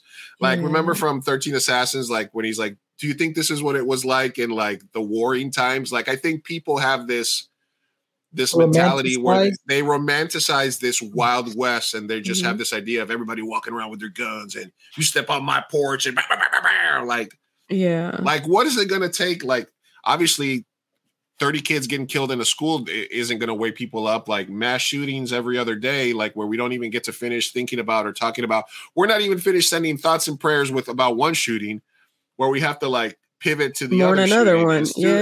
So what's it going to take for people to like stop Oh no! You know what? I don't think I'm coming back from Europe, y'all. This hellscape got me. I just, you know, maybe I'll just elope with someone over there. It's fine. The only good thing is that thankfully, because of social media and pressure like this, originally the first guy who shot the kid on his porch was not arrested. He was released, but he got arrested now and got charged. And the other person got charged as well. So, I mean, and thankfully the kid survived. Okay. So these are still being, okay, that's good. That gives me a little hope that they're at least being, talked about and maybe taken to court and stuff like that. It's like racism and hatred has not gone away, but we just added panic into it. I mean, it's like, I felt like I was reading something about crime has gone way up after COVID, and like everyone was so pent up. And then finally when everyone was allowed to go back out again, it was like all this. Yeah. It also messed with a lot of people's mental health. So I feel like a lot of people are just like unhinged. And then it's like, all right, you can go out now. We all bought guns, got depression, and now are like getting out in the world. Yeah, exactly. Yeah. It's sad. Yeah. It's sad. Don't be sad. That was hellscape. It's fine. All of this is fine. This is fine. It's fine. All right. I want to give a shout out to one of the organizations here in San Diego that followed us during the festival. They're called assistanceforvets.org. You can go to assistanceforvets.org, and they are committed to helping veterans. They deliver food each month to veterans in the San Diego area. They also, in San Diego, California, they do events and support assistance for veterans. They do a lot of cool stuff here in the community. And we got to meet them and follow them at the festival. They've been listening to and watching our show. They're doing a write-up about our show as well. So we wanted to just share the love and share their page. So if you want to be a part of their projects, if you want to support them in any single way, I'm going to put the link in the chat. We'll put it in the description as well. Assistanceforvets.org. We also like to give shout outs and point out good organizations that are doing good in the community wherever we can. So shout out to them. Yeah. Shout out. Shout out Assistance for Vets. Hell yeah. All right, let's get to some lighter fare. Let me see. Actually, a question for you, Alex. What is your favorite revenge movie? Oh. Sophia, right back at you as well. What is your favorite revenge movie? John Wick, Taken, Audition. This is something that I'm saving for Rosa, but there's a lot of cool revenge movies. Darkman, I Spit on Your Grave is a classic. Taken's a really good one. 9 to 5, The Count of Monte Cristo. Ooh, that was a good one. I like that one. The Princess Bride. Also. Yes. Princess Bride is a great one. Holy shit. Oh, man. And Mandy is an awesome movie. If I could add another movie to the must-watch top 5, Hobo with a Shotgun. Hobo with a Shotgun? Yeah, watch Hobo with a Shotgun. Nice. It's a Canadian movie. Mandy just reminded me. Hobo with the Shotgun was like my previously favorite movie to do hard drugs to, and then Mandy came along. So wonder what it's about.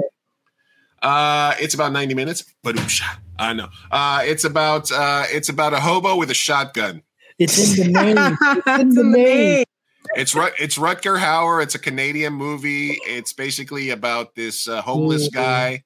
It's about this homeless guy and about this like ultra violent world, and about this guy called the Drake that runs the city.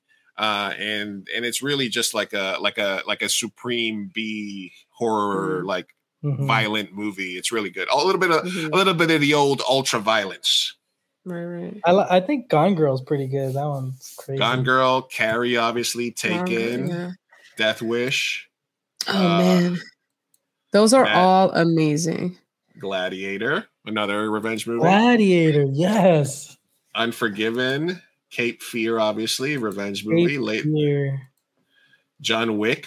Oh my goodness. The Crow. Ooh. Memento. What do you think number one's going to be? Oh, Memento. Kill Bill. Is it? Old Boy. Old Boy. Ah. The original Korean version. Do not Sophia, whatever you do not watch the Spike. Old Boy is a fucking classic. If you haven't watched Old Boy, you must watch Old Boy. Make sure you watch the original one. Do not watch the Spike Lee remake. Oh, why not? Do tell. Because it should have never been remade. Okay. It should have never ever been remade. Old Boy original. Yeah. I've been on a Japanese and Korean movie kick recently. I rewatched the Battle Royale movies as well. So good. I did think of that, but I'm like, I don't think that's considered a revenge movie, right? Yeah. So, Alex, what's your favorite revenge movie? Man, I kind of like Gladiator. Gladiator's a good one. Are you not entertained? Yeah. Yeah. And Joaquin Phoenix, he's amazing. Oh, yeah. Out of all the ones you named, I think Taken is my favorite. It's just so good. It's just the whole thing. So one that popped up, it's not necessarily a revenge movie, but have you seen The Cabin in the Woods? Yes. Okay. The minute that it turns into a revenge movie, fuck, it's so good. Oh, so good. Sorry, no spoilers. You need to watch it. I don't want to spoil it to anybody. All right. As we're knocking out here, the rest of our tabs will be with you guys in a second. Thank you for everybody that's stopping by. Alex Miranda joining us all the way from Wisconsin. Yeah. Hello, Wisconsin. What's the time difference, by the way? 2 hours, right? It's 2 hours, yeah. Over there, it's like 10 p.m.? 10:30? 10:35, yeah. Look at this guy. Thank you for staying up with us. What's the temperature like in Wisconsin these days? It was 50, low 50s, but it felt so nice. Yeah. It was like it felt like 70s. Okay. How long is the summer? Just a few months. Oh no. Do you ever miss California? All the time. Okay. Shout out to my mom and dad if they're watching. Love them. Not this year. It's been raining so much though. The weather. You wanted it. You were waiting for it. You were wondering where the second part of it was going to come up. Mm-hmm. But you don't have to worry anymore. The second set of Trump collectible cards is out. What? I thought Hellscape was over. Wait, that's a thing? Collectible cards? Yeah, Trump is doing like an NFT sort of grift scam where you can buy crazy cards and designs that people like. Look, him dressed as George Washington. You can have him as a chess piece, him on a motorcycle with a bicycle, him as a green beret or something, him as the King of Hearts. I like that one. Gotta love that one. Doing the heart sign, the King of Hearts with the heart sign. You gotta love that. Oh my gosh! and look, this one's Elvis Trump with the American flag. Elvis rocking out. Nice. And the first time he All American Trump with the hot dogs, right? Yeah. The black dog, obviously. Yeah. And I love that. Look at the quality of these. That's not. Look at this. Literally like it's literally like second grade using Canva. This is like a elite. No, I'm gonna say it's like a sixth grader using Photoshop. But Photoshop. Yeah, there you go. Yeah, eighth grader. But look at it with the fiery lion. How does this even make sense? He's in the background. The lion's on fire. The lion's on top of the earth, but they're in the clouds. Wait, I sent you something to your Instagram DMs, related, sort of related, loosely related, but it's basically this new page on Instagram that I found that is similar to this, but way cooler in the sense that it takes Republican politicians and turns them into drag queens using AI. Oh yes, I did have that. I had. Did you see that? Yeah. Oh my god, you have to open it up at some point. I have that here. Yeah. Beautiful. Yes. This is AI used for the positive. This is amazing. Alex is dying. The Mike Pence one is my favorite. Mike Pence is like the prince. Mike Pence. Yeah, right there. Slay Queen. Yes. Yeah, I like this one. Yeah. Oh, no, this is great. Yeah, I like this one though. This was the best. Oh, so good. Yes, Shantae, you stay. Oh my god. Yeah. Obviously. I love it.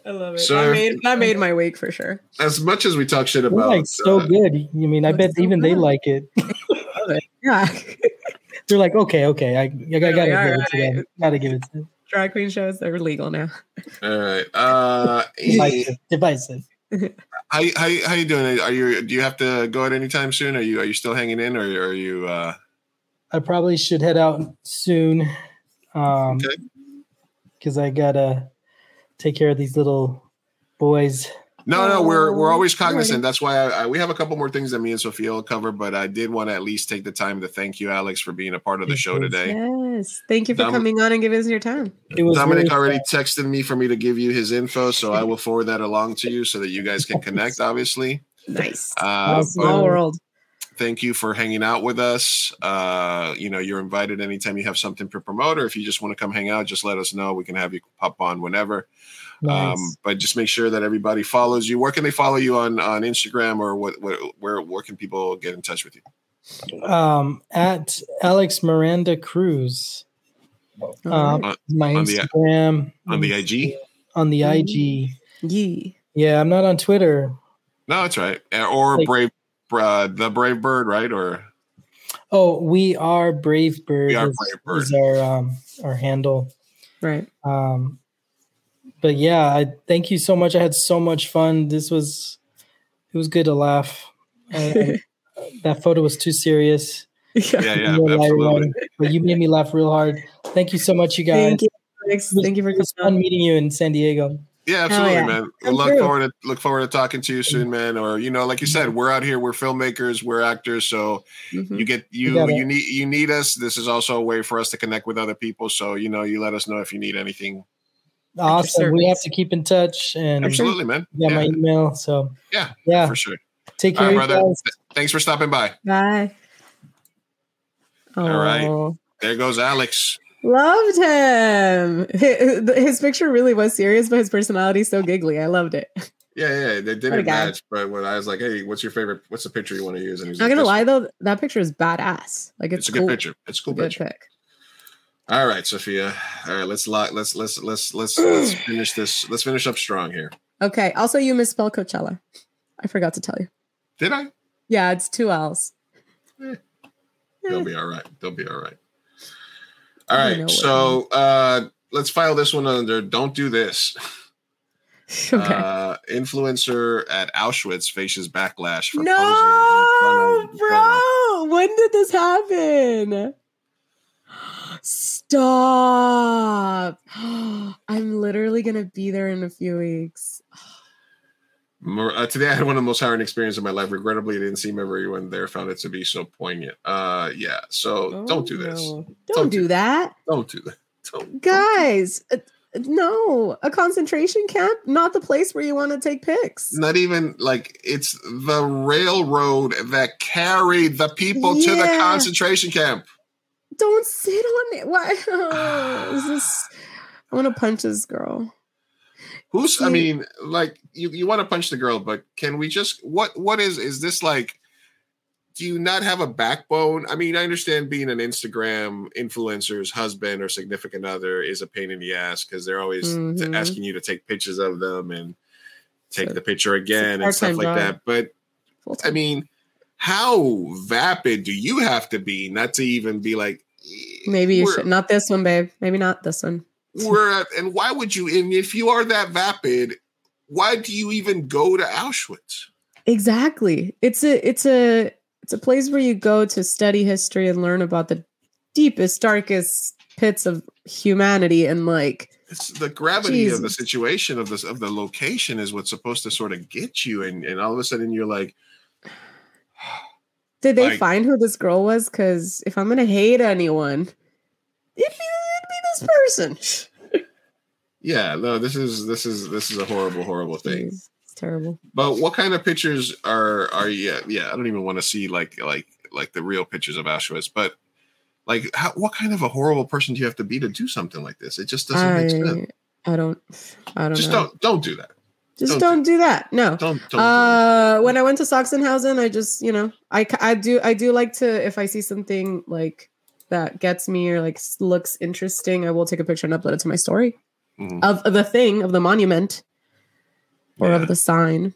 But selfies, not really the move. Happy selfies of like, look at me at Auschwitz. No. And even like harrowing journalist pictures. Yeah, and even like a solemn selfie is kind of like a bad look, right? Like even if you were like, yeah, that gives me like those TikToks that we had talked about, yeah, like it's like sad face.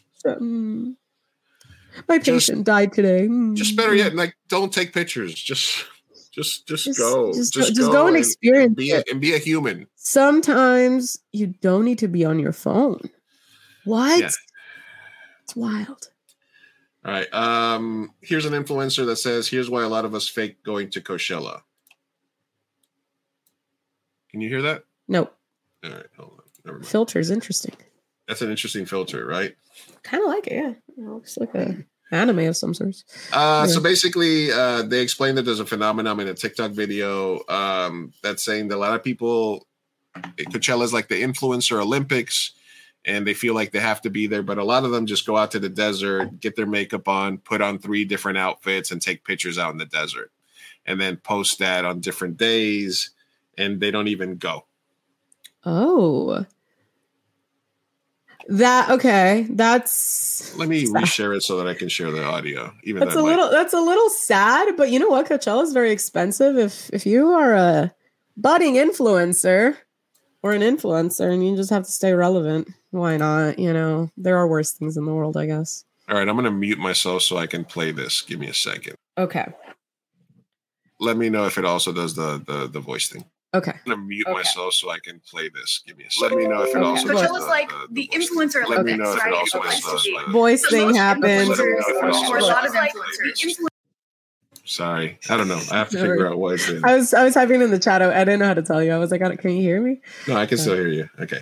Well, basically, they say that's a phenomenon where people who don't have wristbands, they just drive their little butts out to the desert to make Instagram photos, and then they get their TikToks or whatever, and then they just come back home. My thing is like, there are certain Coachella pictures that you need to take, I guess, right? Like there's that little fucking phallic fucking monument thing, that little building with lights that says, hey, I'm at Coachella. So if you're just taking pictures of the desert, I feel like people would know, right? I don't know. That just seems very sad to me. It's sad that we've gotten to that point. And as someone who's considering moving to LA, I do worry that I'm going to be surrounded by these vapid people. And it's scary. That's sad, right? What do you think? Would you ever do something like that to get a picture? I don't know.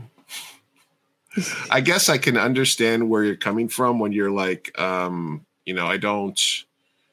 don't want to spend the money. I'd rather just drive out, take a picture, and then come home, right? Yeah, because to be fair, it is a career. And if you are getting paid and you just need the picture and you just want to go home, like, hey, man, I sure, you know?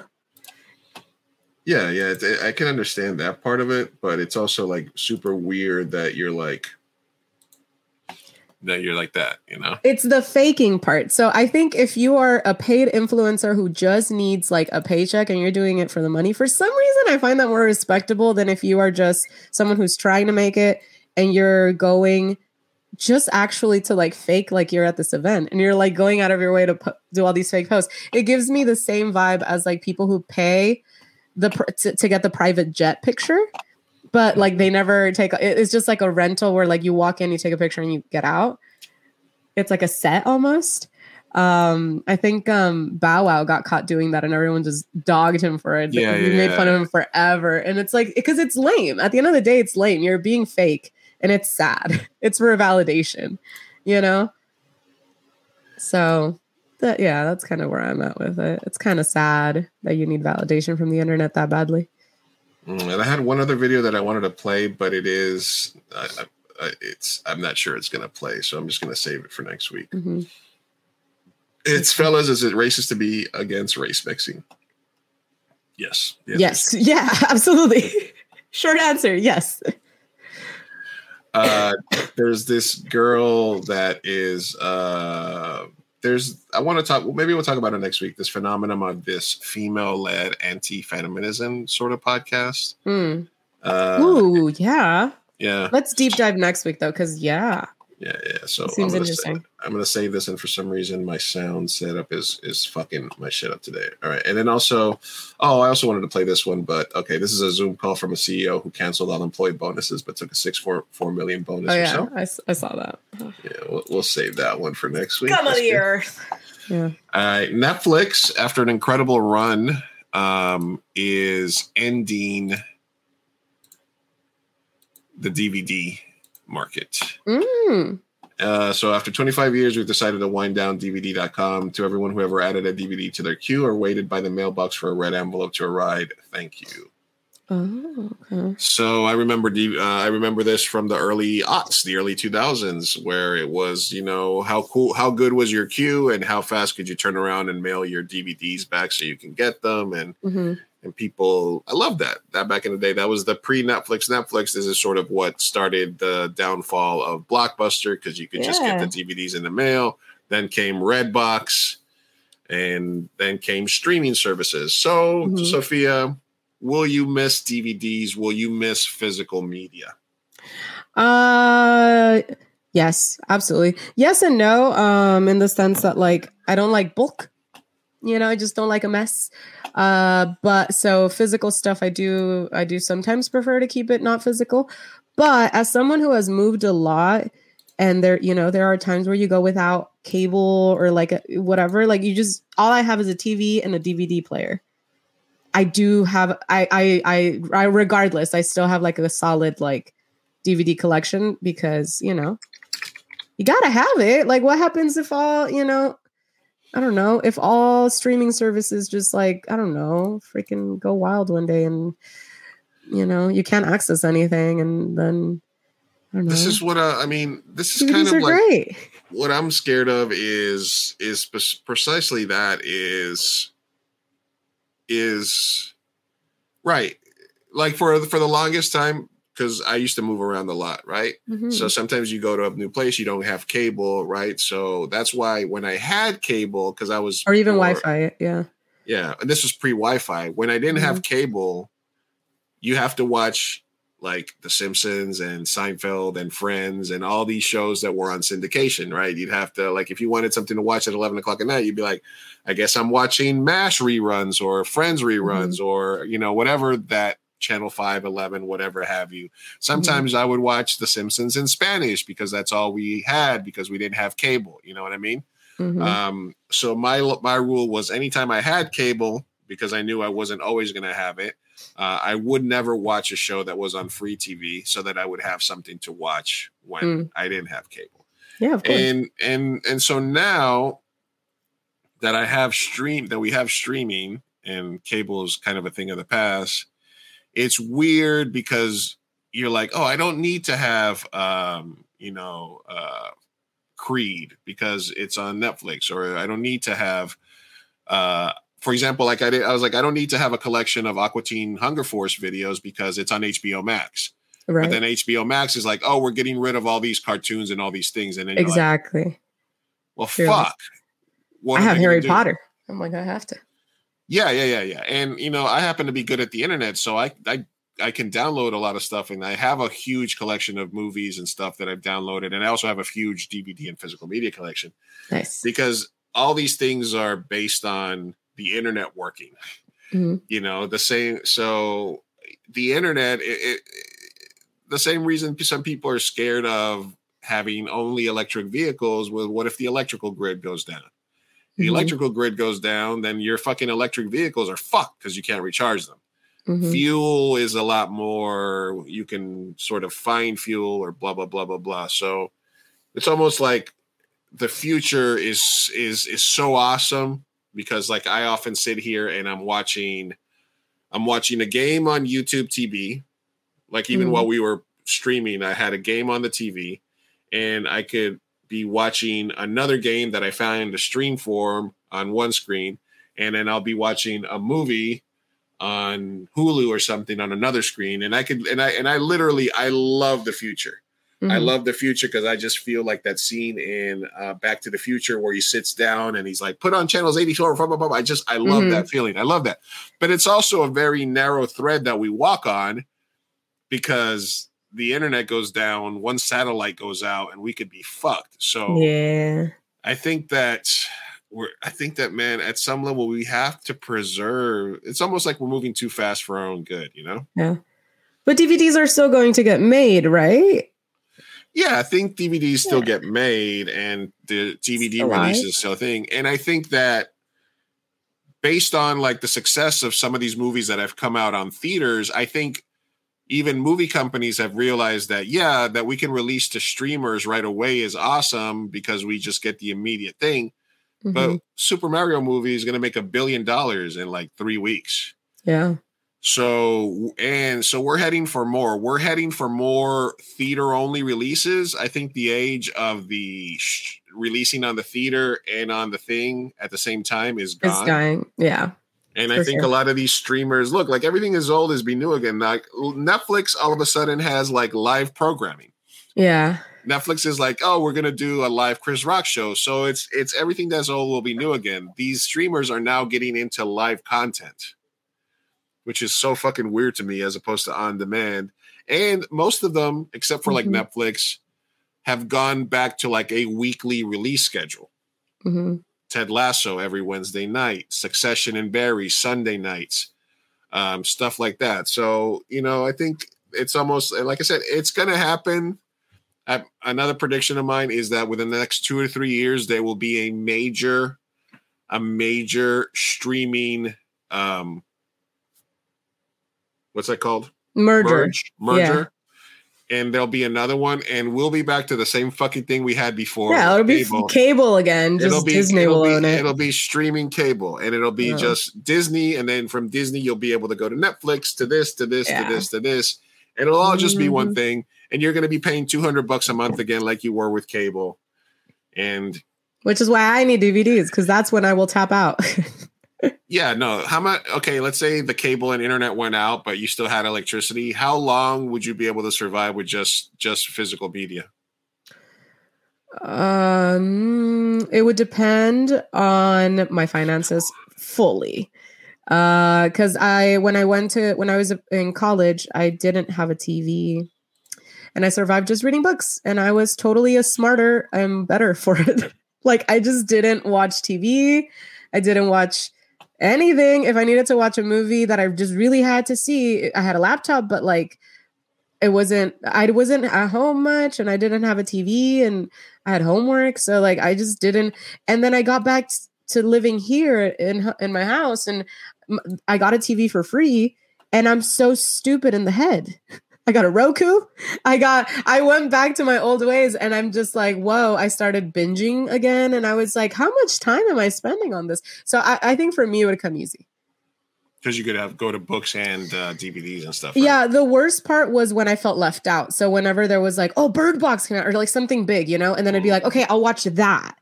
And that's it, But like, I didn't feel the need to like, but it's because also you don't know what you're missing, right? So it's also like I didn't have access to it. Therefore, I was so happy. Like I didn't know it, and then I got a Roku, and I was like, whoa, so many shows. And then I just watched a lot of shows. So I can survive. It's the FOMO that gets me. Yeah. The FOMO. It's always FOMO. It's always the FOMO. Yeah. I have, what about you? No, I have literally a giant ass cabinet in the living room, which is just packed full of movies. There's probably about 200 movies in there. Oh, so you're good to go for a while. Yeah. And I have not only that, but I also have about 60 video cassettes, and I have a VHS player, and I have probably about a hard drive of about 1 terabyte of nothing but movies that I've done. Oh, you're so good to go. Yeah. I'm good to go. No, for me, I'm like, I have so many hobbies that are hands-on, and then I have so many books in my bookshelf that are unread that I think I would be good for a solid 3 years. Yeah, and then I also have an Xbox and a PlayStation in terms of video games. So yeah, I could survive without internet for a while. Yeah, I have a bunch of games that I don't play. I just don't have the time. But I'm like, hey, if I didn't have a TV. Yeah, I guess the reason that I keep all that is because you never know. Like there's the desert island scenario. There's the grid goes offline scenario, like where he's like, the zombies come and you got a fucking generator. At least you can like play movies for your community, Absolutely. Yep. Oh my gosh. Yeah. Yeah. There's that. All right, let's wrap it up there. We got one. Go ahead. I wanted to talk a little bit about Bad Bunny and Coachella if we can. Oh, yeah, absolutely. Let's clip that. Okay. All right. Well, yeah, because I saw a lot of posts. Coachella happened weekend 1. Did you hear any of the tea? Before that, let's do the thing and then jump right into it. Okay.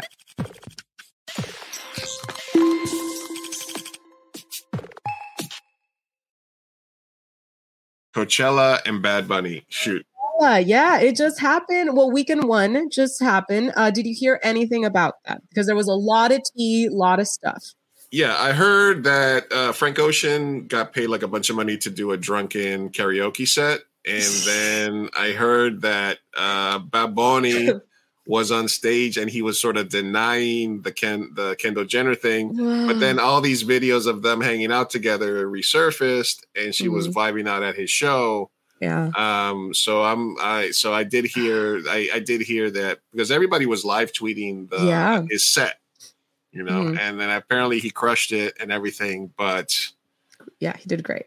But so the Frank Ocean thing, I'll keep it pretty short. I guess he just had a diva moment where minutes before going on, he decided to change technical aspects to his show, and that delayed his show by a lot. And so you're wasting people's time, and he had no excuse. I think they tried to spin it like he was injured, and so that's why he had to change things. But then other people are denying that. So it just seems like he was a diva. We will see what happens in week 2, but I can't foresee this happening again. We'll see what happens. But a lot of people are also saying that were there that it was not a good show. And yeah, Frank Ocean, a lot of Frank Ocean fans are dropping him. Yeah. And then in Bad Bunny news, and the reason why I wanted to talk about it was because I saw a lot, well, you know, we follow a lot of Latinos in our Instagrams and social medias, and we do Mi Gente show, and we love Latinidad and supporting all Latinos.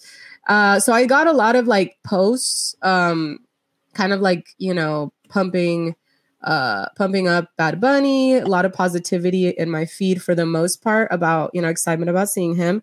But man, did he do a doozy. First of all, performance wise, killed it. Amazing. As always, he's Bad Bunny. But yeah, him and Kendall were there. There were pictures. They're together. They're very clearly together. Good for him. We've covered that. What pissed me off this time and why I unfollowed. Listen, guys, it's severe. All right, so you unfollowed the bunny? Yeah, I'm sorry. I wanted to wait to drop the bomb, but I've officially unfollowed Bad Bunny. I'm still a fan of his music. Wow. I am no longer a follower of his career. So here's the thing. I love my Latinos. I love what he's done for the culture. Okay. I think that he has progressed reggaeton music and machismo and has done so many good things for so many causes. And it's all amazing. And his flowers, he gets his flowers for that. And I love him for that. So I would never discount that. And I will always support him in that sense. I defended him with the phone throwing, even though that was annoying. But lately, his behavior has just been so bad. And the tip of the iceberg was the freaking speech that he did at Coachella, where he was kind of like saying, which I understand and I respect, he was kind of talking shit to his fans, essentially, kind of saying like, you guys don't know me. Yeah, like a lecture. Like, you guys don't know me. Basically, like, just because you see me on social media doesn't mean you know anything about me. Blah, blah, blah, blah, blah, yada, yada, yada. Now, my thing is, bro, it wasn't just that. That was just the tip of the iceberg. Like, you're showing such little respect for the people that put you in this position. And he owes you? Huh? Think he owes you? No, I don't think he necessarily owes anyone anything. And I totally think that him dating Kendall is great, good for him. But I do think that certain behaviors. No, I think it's really, you know. Here's the thing. And this is where I'm coming from. I don't follow celebrities on social media. The only celebrity on my social media that I have is Susan Sarandon and Bernie Sanders and Bad Bunny before today. Reason being, I only follow celebrities and keep in touch with them if I really think that they're doing something good and I like their behavior. I'm not someone that's like a loyalist fan girl who's going to follow you to the ends of the earth. I like his music, but when Kanye started doing Nazi shit, I'm not going to back Kanye. When George Lopez started saying some shit about the community, I'm happy he's in Blue Beetle. I will always support him. I love my Latinos, but I don't necessarily like him as a person. All right. So I don't feel the need to follow him on Instagram. I've done the same thing with people like we talked about the poker player that I used to follow that did the fat phobia. Exactly. They do something in their real behavior, real world, and you're like, I just like that. I don't need to follow you. Or I need to take a break from you. Exactly. So what happened with Bad Bunny, it was a series of events. The Kendall Jenner one was one. I already explained why that's problematic, because he claimed to be pro all of these like progressive movement stuff. And then he goes and literally dates the person that's the antithesis of what he stood for. So there's that.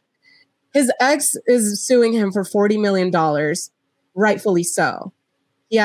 We have yet to see the conclusion to that, but I think it was messed up that he used her voice against her will. And I believe that I believe that she deserves the money.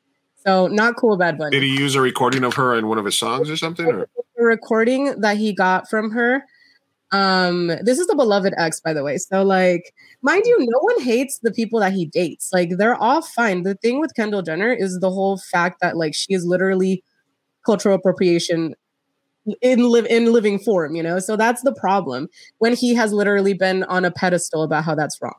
So with this other ex, she was the one that helped him get his start. She's arguably a good reason why he made it. He is where he is. And so when she got a call apparently about use your voice for this. Hey, what's up, Polly? They asked for consent to use her voice for a song. She said no. They still used it. He made millions off of it. Now she's suing. Bro, come on. Another thing is he went on Vogue and did an interview where he basically he kind of like stepped back from. He denied colorism within the reggaeton, career genre or whatever. And then there's this line that says que todos quieren ser latinos, pero no tienen sazón, which is basically like not everyone can be Latino, like kind of like, whatever, talking about appropriation in a sense.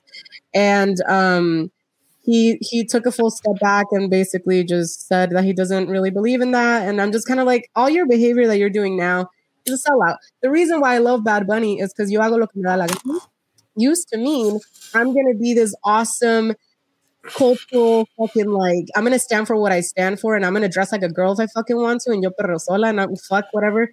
Fuck feminicidio. Like he had political views. And now it seems like he's corporate Bad Bunny. He's yo hago lo que me da la gana now, as in fuck all of you people that brought me up, and I'm just gonna date white girls and fuck white billionaires. Eggs. Yeah, and I'm just gonna like I don't believe in anything, and I'm gonna teeter every line. And then you go on Coachella and talk to your fan and give him a lecture, like you're sold out. Like he's sold out. All right. Listen, and so I love his music. I think that he's gonna come out with amazing music, and I think I'm gonna continue to listen to it. And I still think he's probably a good guy. I don't fucking know.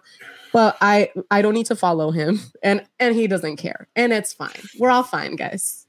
But that's, I can't defend him no more. This is like your own personal Bad Bunny hellscape. It's my Bad Bunny hellscape. And it's just disappointing. It's just like, because I'm not a fan of a lot of people.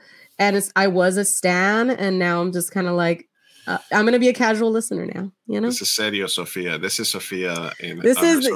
You piss mama off, Yeah. All right, I just don't like his behavior. I got a couple of things. So Continue. Definitely the things, even though I could not name 3 Bad Bunny songs, if you put a gun to my head, I would like probably one. Like, Lou, we're going to, like literally. You name like 30, 50. All right, let me see if I can name one song. Me llamo Baboni. Is that not even a song? not even a song. No. Is it? I have no idea. I could not name one Bad Bunny song to save my life. Like I understand people like it, whatever. What I love about him is he was unapologetically Latino, unapologetically Puerto Rican.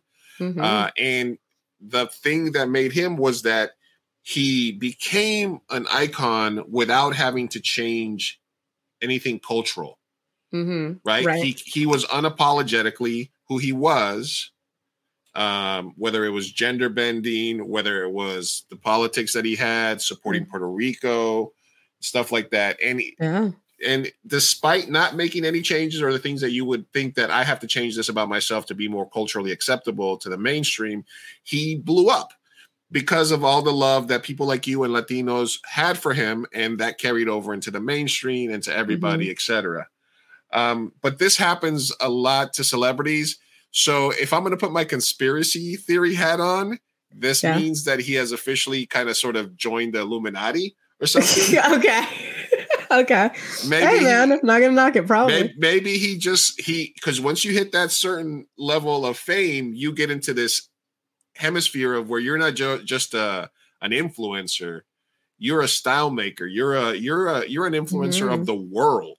So there's this circle of elites that's out there, whether you want to call it something like that. It does exist in terms of just like the zeitgeist.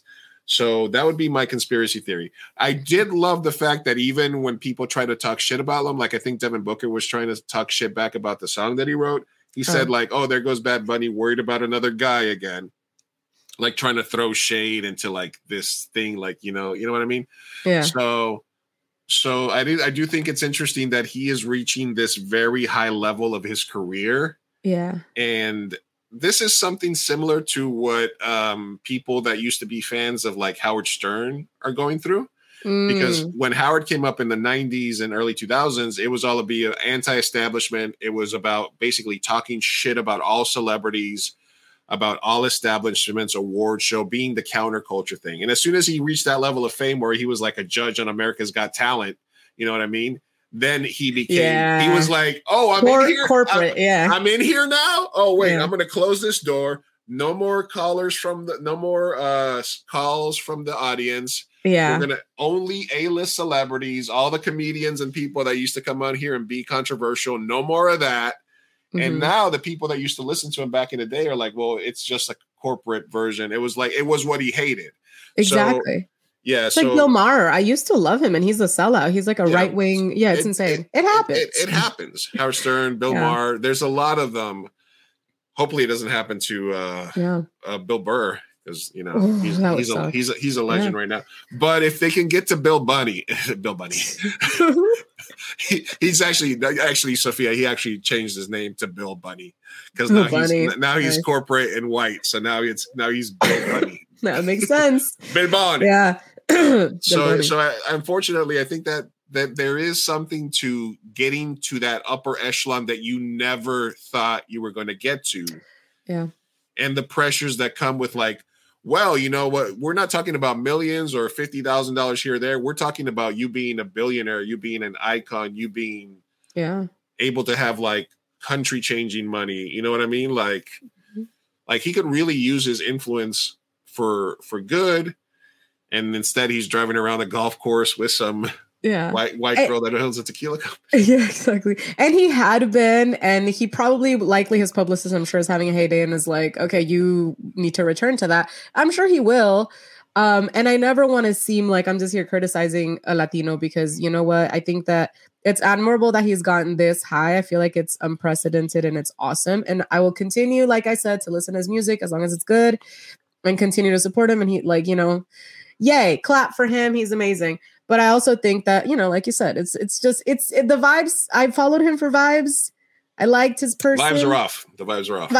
The vibes are done and the party's over. And now he's very corporate bunny. So, that's just my opinion. Bill Bunny. He doesn't care. Nobody cares. But you know what? Bernie's still Bernie. Bernie's ain't changing forever. He ain't changing. The minute he changes, oh my God, I'm going to cry on that one.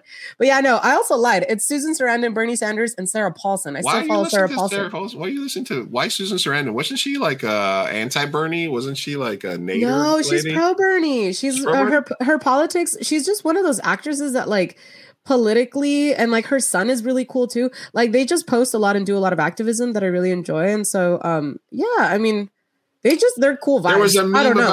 There was a meme about her recently where she was talking to like this Mexican lady activist, and she was basically like explaining to her like why she should vote the way she would vote, and the lady was like, I thought that was Jamie Lee Curtis, no?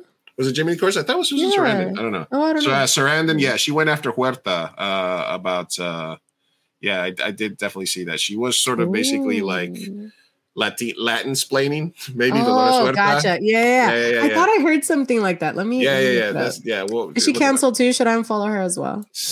That's why it kind of was like strange because I was like Susan Sarandon, great cans. But this was like a couple years ago. Politically, I vibed with her, but if she's Latin splaining, I gotta catch up because Bad Bunny's canceled. Maybe Susan Sarandon's canceled. Let's see. She could have. This turned into the Susan Sarandon. Let's see.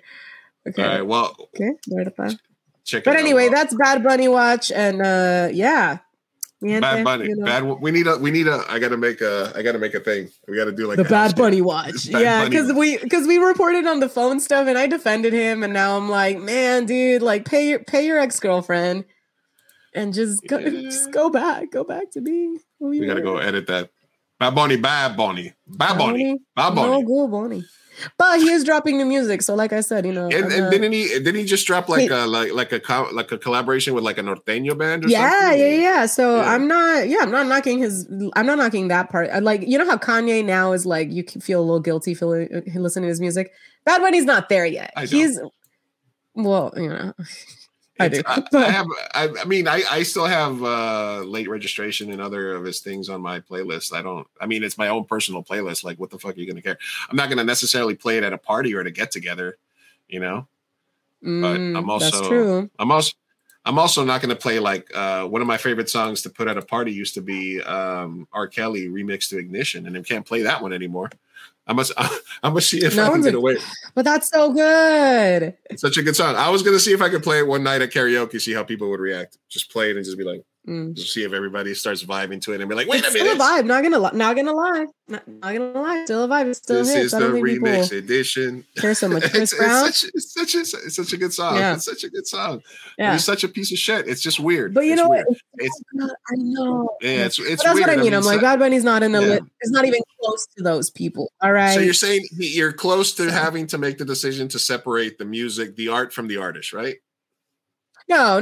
I'm not close. What I'm saying is the opposite. I'm not close. I have separated my personal time from his socials, which is fine. See you mañana, Polly. Hell yeah. I'm going to be on Latino Slant. So you guys tune in. We're going to be doing Macho Minute, talking some good topics. I'm excited to watch. Cool. I'll tune in. Yeah, tune in. Yeah. No, absolutely. But no, he's not even close. No, I'm just saying his behavior, I don't vibe with it. I'm not following, I'm not subscribing. I'll listen to the music if it's good. Will you buy the music? I still have a Spotify. I never bought it. I have Spotify. I listen to it. That gives him money, right? Well, he's getting some. I don't buy somewhere. CDs. Oh, Yeah. I'm not a huge like super fan of a lot of people, so but I do love his music. This has been Bad Bunny Watch. Yeah, Bad Bunny Watch. So I'm looking at Susan Sarandon's stuff. Okay. Providing Spanish.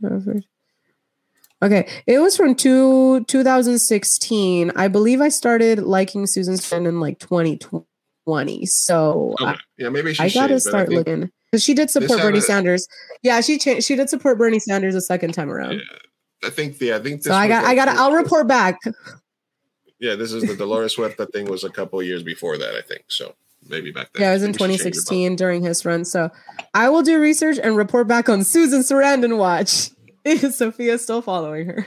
Got it. But you know who I would be so sad to unfollow would be Sarah Paulson. I love her. I just love her vibes. Who is that? You don't what? Oh my God. So the people that I love I either love them for their politics and activism. Okay. Their sense of humor. I probably know who they is. I might just be stoned. Or their music and sense of humor, personality, whatever, right? So Bad Bunny fell into that. Sarah Paulson is a personality for sure. She's an actress, amazing actress. I fell in love with her in the first American Horror Story. She's queer. She's here and bitch. Ugh, I love her. She's amazing.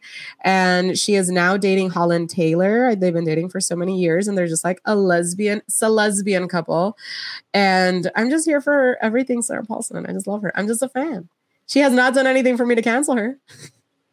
Okay. All right. I looked her up and I immediately know who you're talking about. Okay, cool. Yeah. I'm like, you know her. You know Sarah Paulson. I know. But I didn't really know her politics or anything. Okay, that's good. Yeah, she's a great person, cool person that, as far as we know, on social media. All right. So that was Bad Bunny Watch and who got canceled this week. Before we go, let's do No Names Way. Yes. Now it's time for No Names Way. No Names Way. No Names. All right. We got 2 questions this week. All right. What do we got? Let me just refresh to make sure we didn't get any other late submissions. All right. Here we go. Question number 1 comes to us from Concerned Girlfriend.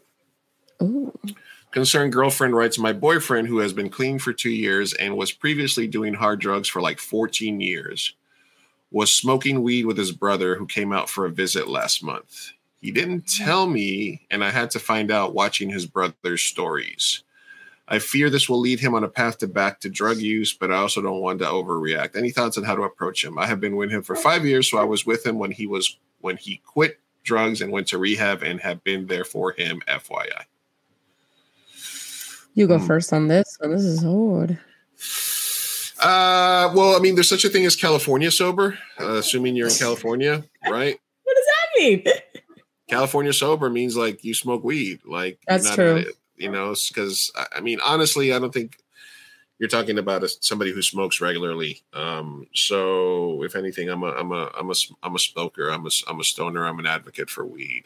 One thing I do know about weed is that it gets you high. Just kidding. I know one thing I do know about weed is that one of the things that I think that helped me as a stoner is that I didn't start smoking when I was 14, 15 years old. I didn't start smoking. I was really good. Like I didn't touch weed until I was into my 20s, like after I was 18 and stuff like that. Whoa. I smoked like maybe once or twice, like peer pressure when I was a kid growing up in New York, but I was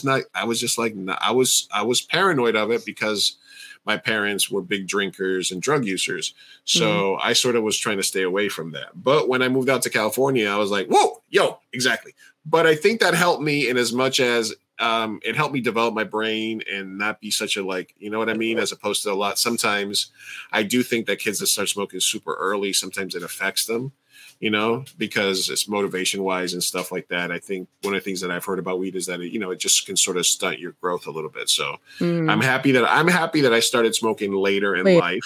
So like I said, so that's the only thing I'd say about weed. Like what I would tell I would be hypocritical not to let my kids smoke weed and stuff. But what I would try to advise them is that if you're going to use it as a habit, start later in life so that it gives you time to fully develop, et cetera, et cetera.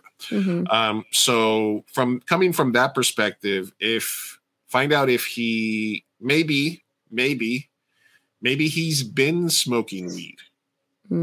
That's true. Maybe he quit hard drugs and was just like, you know what? I'm just going to use some weed, maybe some gummies for my anxiety, something here or there.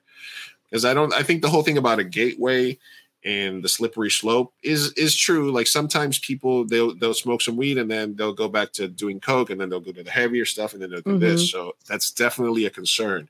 You know him better because if he was using hard drugs for a long time, he probably wasn't a weed guy because most people that are hardcore like that don't really smoke a lot of weed. They just stick to their stuff. So maybe weed isn't a trigger. So find out if it's been the only time. If he's been doing it and it's been helping his sobriety, then there's a chance that it's not that big of a deal, especially if you're like a California hober and they can sort of do that. If you're concerned or if you know that usually leads into something else, then just be like, hey, listen, I saw this. Do you want to talk about it? And then just sort of see how he reacts. And then the main thing is that they're still working whatever program they used to get off of the drugs in the first place. So have they been lagging and not going to as many meetings? Have they been showing any other signs? Just kind of evaluate the whole situation. Don't just take it because like I said, it could be a thing where maybe it helps and he was in a celebration and it didn't go any further. And if it was a month ago and you just barely saw it and you haven't noticed any differences, then it could have been one of two things. He could have just sort of been smoking once in a while to help himself out and just didn't want to bother you with it, which again, not the greatest thing, right? Because that means he's been lying to you or keeping something from you. But number two, maybe he's California sober. So that's where I would go. Yeah, no, I totally agree. I think the for sure thing is that it has to be a conversation. If he was getting off of hard drugs and he's doing a program and you found weed, same thing. I feel like, not to belittle just like that weed isn't like a real drug or something like that. It is, and it is a slippery slope and stuff like that. I get it, but like if he went from hard drugs to weed, to me it's like a demotion. So make sure that, like Lou said, just talk to him, say I found this, and make sure that he's still at least on the right path. Yeah, and work with him. I mean, yeah, I feel like I'd be a lot more worried if it was like a hard drug that I found or something like that. But not to say that, you know, he's out of the woods and he, you know, you should not be worried. Definitely check in and see how he reacts. Yeah, do that. Yeah. Keep us updated. Mm-hmm. Yes, let us know how it went. Yes. See if he got canceled. Yeah, exactly. All right. This next question comes to us from Hookup Vandal. What's up, Hookup Vandal? Thanks for listening. Thanks for watching. I might have hooked up with a distant cousin. Okay. Oh my god. All right. What's up with the cousin talk today? There was a big family reunion last month, and after the dinner, a bunch of us cousins went out to a bar. One of my girl cousins saw some other girls there that I thought she just knew, and she invited them to, and then they came and sat with us after she invited them to our table. All right, sorry, this was a little confusing. Okay. One of the girls and I hit it off, and many shots of tequila later, we were outside smoking a cigarette and started making out heavily. All right. Oh no, this was in front of everyone. Oh no. Yeah. Cut to the next morning at the park for a big family picnic event, and I see her there wearing a shirt with my family's name on it. No. One of those things. We sort of looked at each other and kept apart for the rest of the day. It was a fun makeout session. What do I do? Holy run shit. away. Well, run away. Yeah, run away, change your name. I don't know. Well, first of all, the people that you were with, if they were your cousins, they should have told you. Right? Because he said all the cousins went out and then they invited other people. And why didn't they tell you? No one told you. Well, I mean, if you go out with your cousins and it's their town and they're like, hey, come over and sit with us, and you might think, oh, these are just friends that my cousins know. I can see how that's an assumption, but you would think when they're making out, a cousin would be like, hey, bud. So by the way, we should have introduced you probably, but that's like family. This is like your third cousin from this, from across the country. Yeah, because for me, the most embarrassing part, because I think we've gotten a submission sort of like this, but but it wasn't until it was separate. It wasn't. They didn't go out on a night out with the cousins. So I think for me, the most embarrassing part is the fact that there's a group of family members that know that y'all made out. Well, yeah, at that family reunion. They didn't say whether they saw them. They said they were outside smoking a cigarette, so they could have gone off by themselves. They could have not seen. Okay. They could have, because I feel like if I was there and I saw my cousin starting to make out, I'd be like, whoa, wait a minute. Yeah, I'd be like, guys. Or even if I started seeing them flirting with each other, like if I saw them like pairing off or something, exactly. I'd be like, hey, by the way, you guys are related, FYI. Yeah, just letting you know. Just so we're on the same page on this. You guys can go do what you want, but I just want you to know. Especially in Latino families, there's so many people on big reunions that I feel like people are good about this usually. Like, that's your cousin. Like, that's your, So that's, but okay. Devil's advocate. No one saw you flirting. No one saw you making out. Nobody saw you making out. And then you see each other the next day. Just keep it to yourself. Never happened. Keep it to yourself. Take it to your grave. Never happened. Never make out again. You just don't even talk to them. Be thankful that you didn't go any further. Yeah, because this could have been way worse. I was waiting for it. I was like, I'm glad it was just making out. It was just a makeout session. Woo, bendito. That's fine. You dodged the bullet there. Dodged the bullet. Yeah, so I would say just take it to your grave. Like you saw her at the carne asada the next day. They didn't even say if they were Latino anyway, but I'm just saying we're assuming. I don't know. Yeah, we're assuming, but they're they saw them at the family barbecue the next day. It was like, hey, we had dinner, and the next day you're coming out for an event, the cookout, whatever, and you're like, oh, hey, you were from the bar last night. Same shirt. You too? Wow. Oh, wow. Hernandez family reunion 2023, me too. Oh, great. Man. Oh man. This is a movie. Here's your gum back. That's disgusting. This is to be in a movie. Yeah, just take it to the grave. You know, no harm, no foul. Yeah, no babies are made. We're good. Yeah, you're good. All right. All right. Thank you for both of these creepy submissions this week, people. Great way to end it. Look, it was a full show. We had a really good conversation with Alex. It was a really fun talk about film. He even asked us some questions. It was a great convo. Yep. We had a family reunion of sorts. And ending it on a family reunion. See, this is ending on a family reunion. We had Hellscape Watch. We talked about a lot of cool stories. Good show today, Sophia. Fucking good show. You guys, this is a pretty good podcast. I don't know if you knew. No, absolutely. And if you have hung out with us thus far, make sure if you're listening somewhere on the audio only version, you leave a rating. Make sure you're following across all platforms at Mi Gente Show everywhere, literally Twitter, Facebook, Instagram, TikTok. Give us a like, give us a comment. It all helps. Anywhere that the media is social. Mm-hmm. Exactly. Which is everywhere. Which is everywhere. Except for Truth. We're not on Truth. Oh yeah, Truth Social. We should. We should. Just have it go to Truth Social. Yeah, just trigger a bunch of snowflakes. We'll be back on Thursday. Probably be our last show for a couple of weeks. And no, we have the bye bye. Oh yeah. On Monday. Yeah. We have two more. Yeah, two more shows before we go on hiatus Thursday, and then Monday we'll have a bye show for Sophia and a birthday show for myself.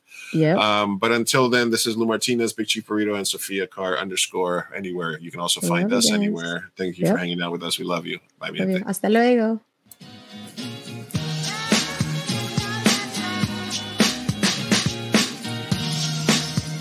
Vamos, papá, hay que irnos. Me estoy aguantando desde que pusieron el domo. Puedes esperar. Muchas personas trabajaron en esta película y solo quieren que te aprendas sus nombres de memoria.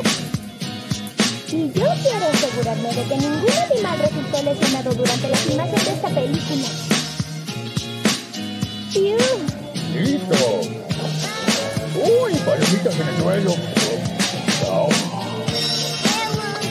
Espera, parece que Maggie tiene algo que decir. Diga su primera palabra. ¿Qué escuela?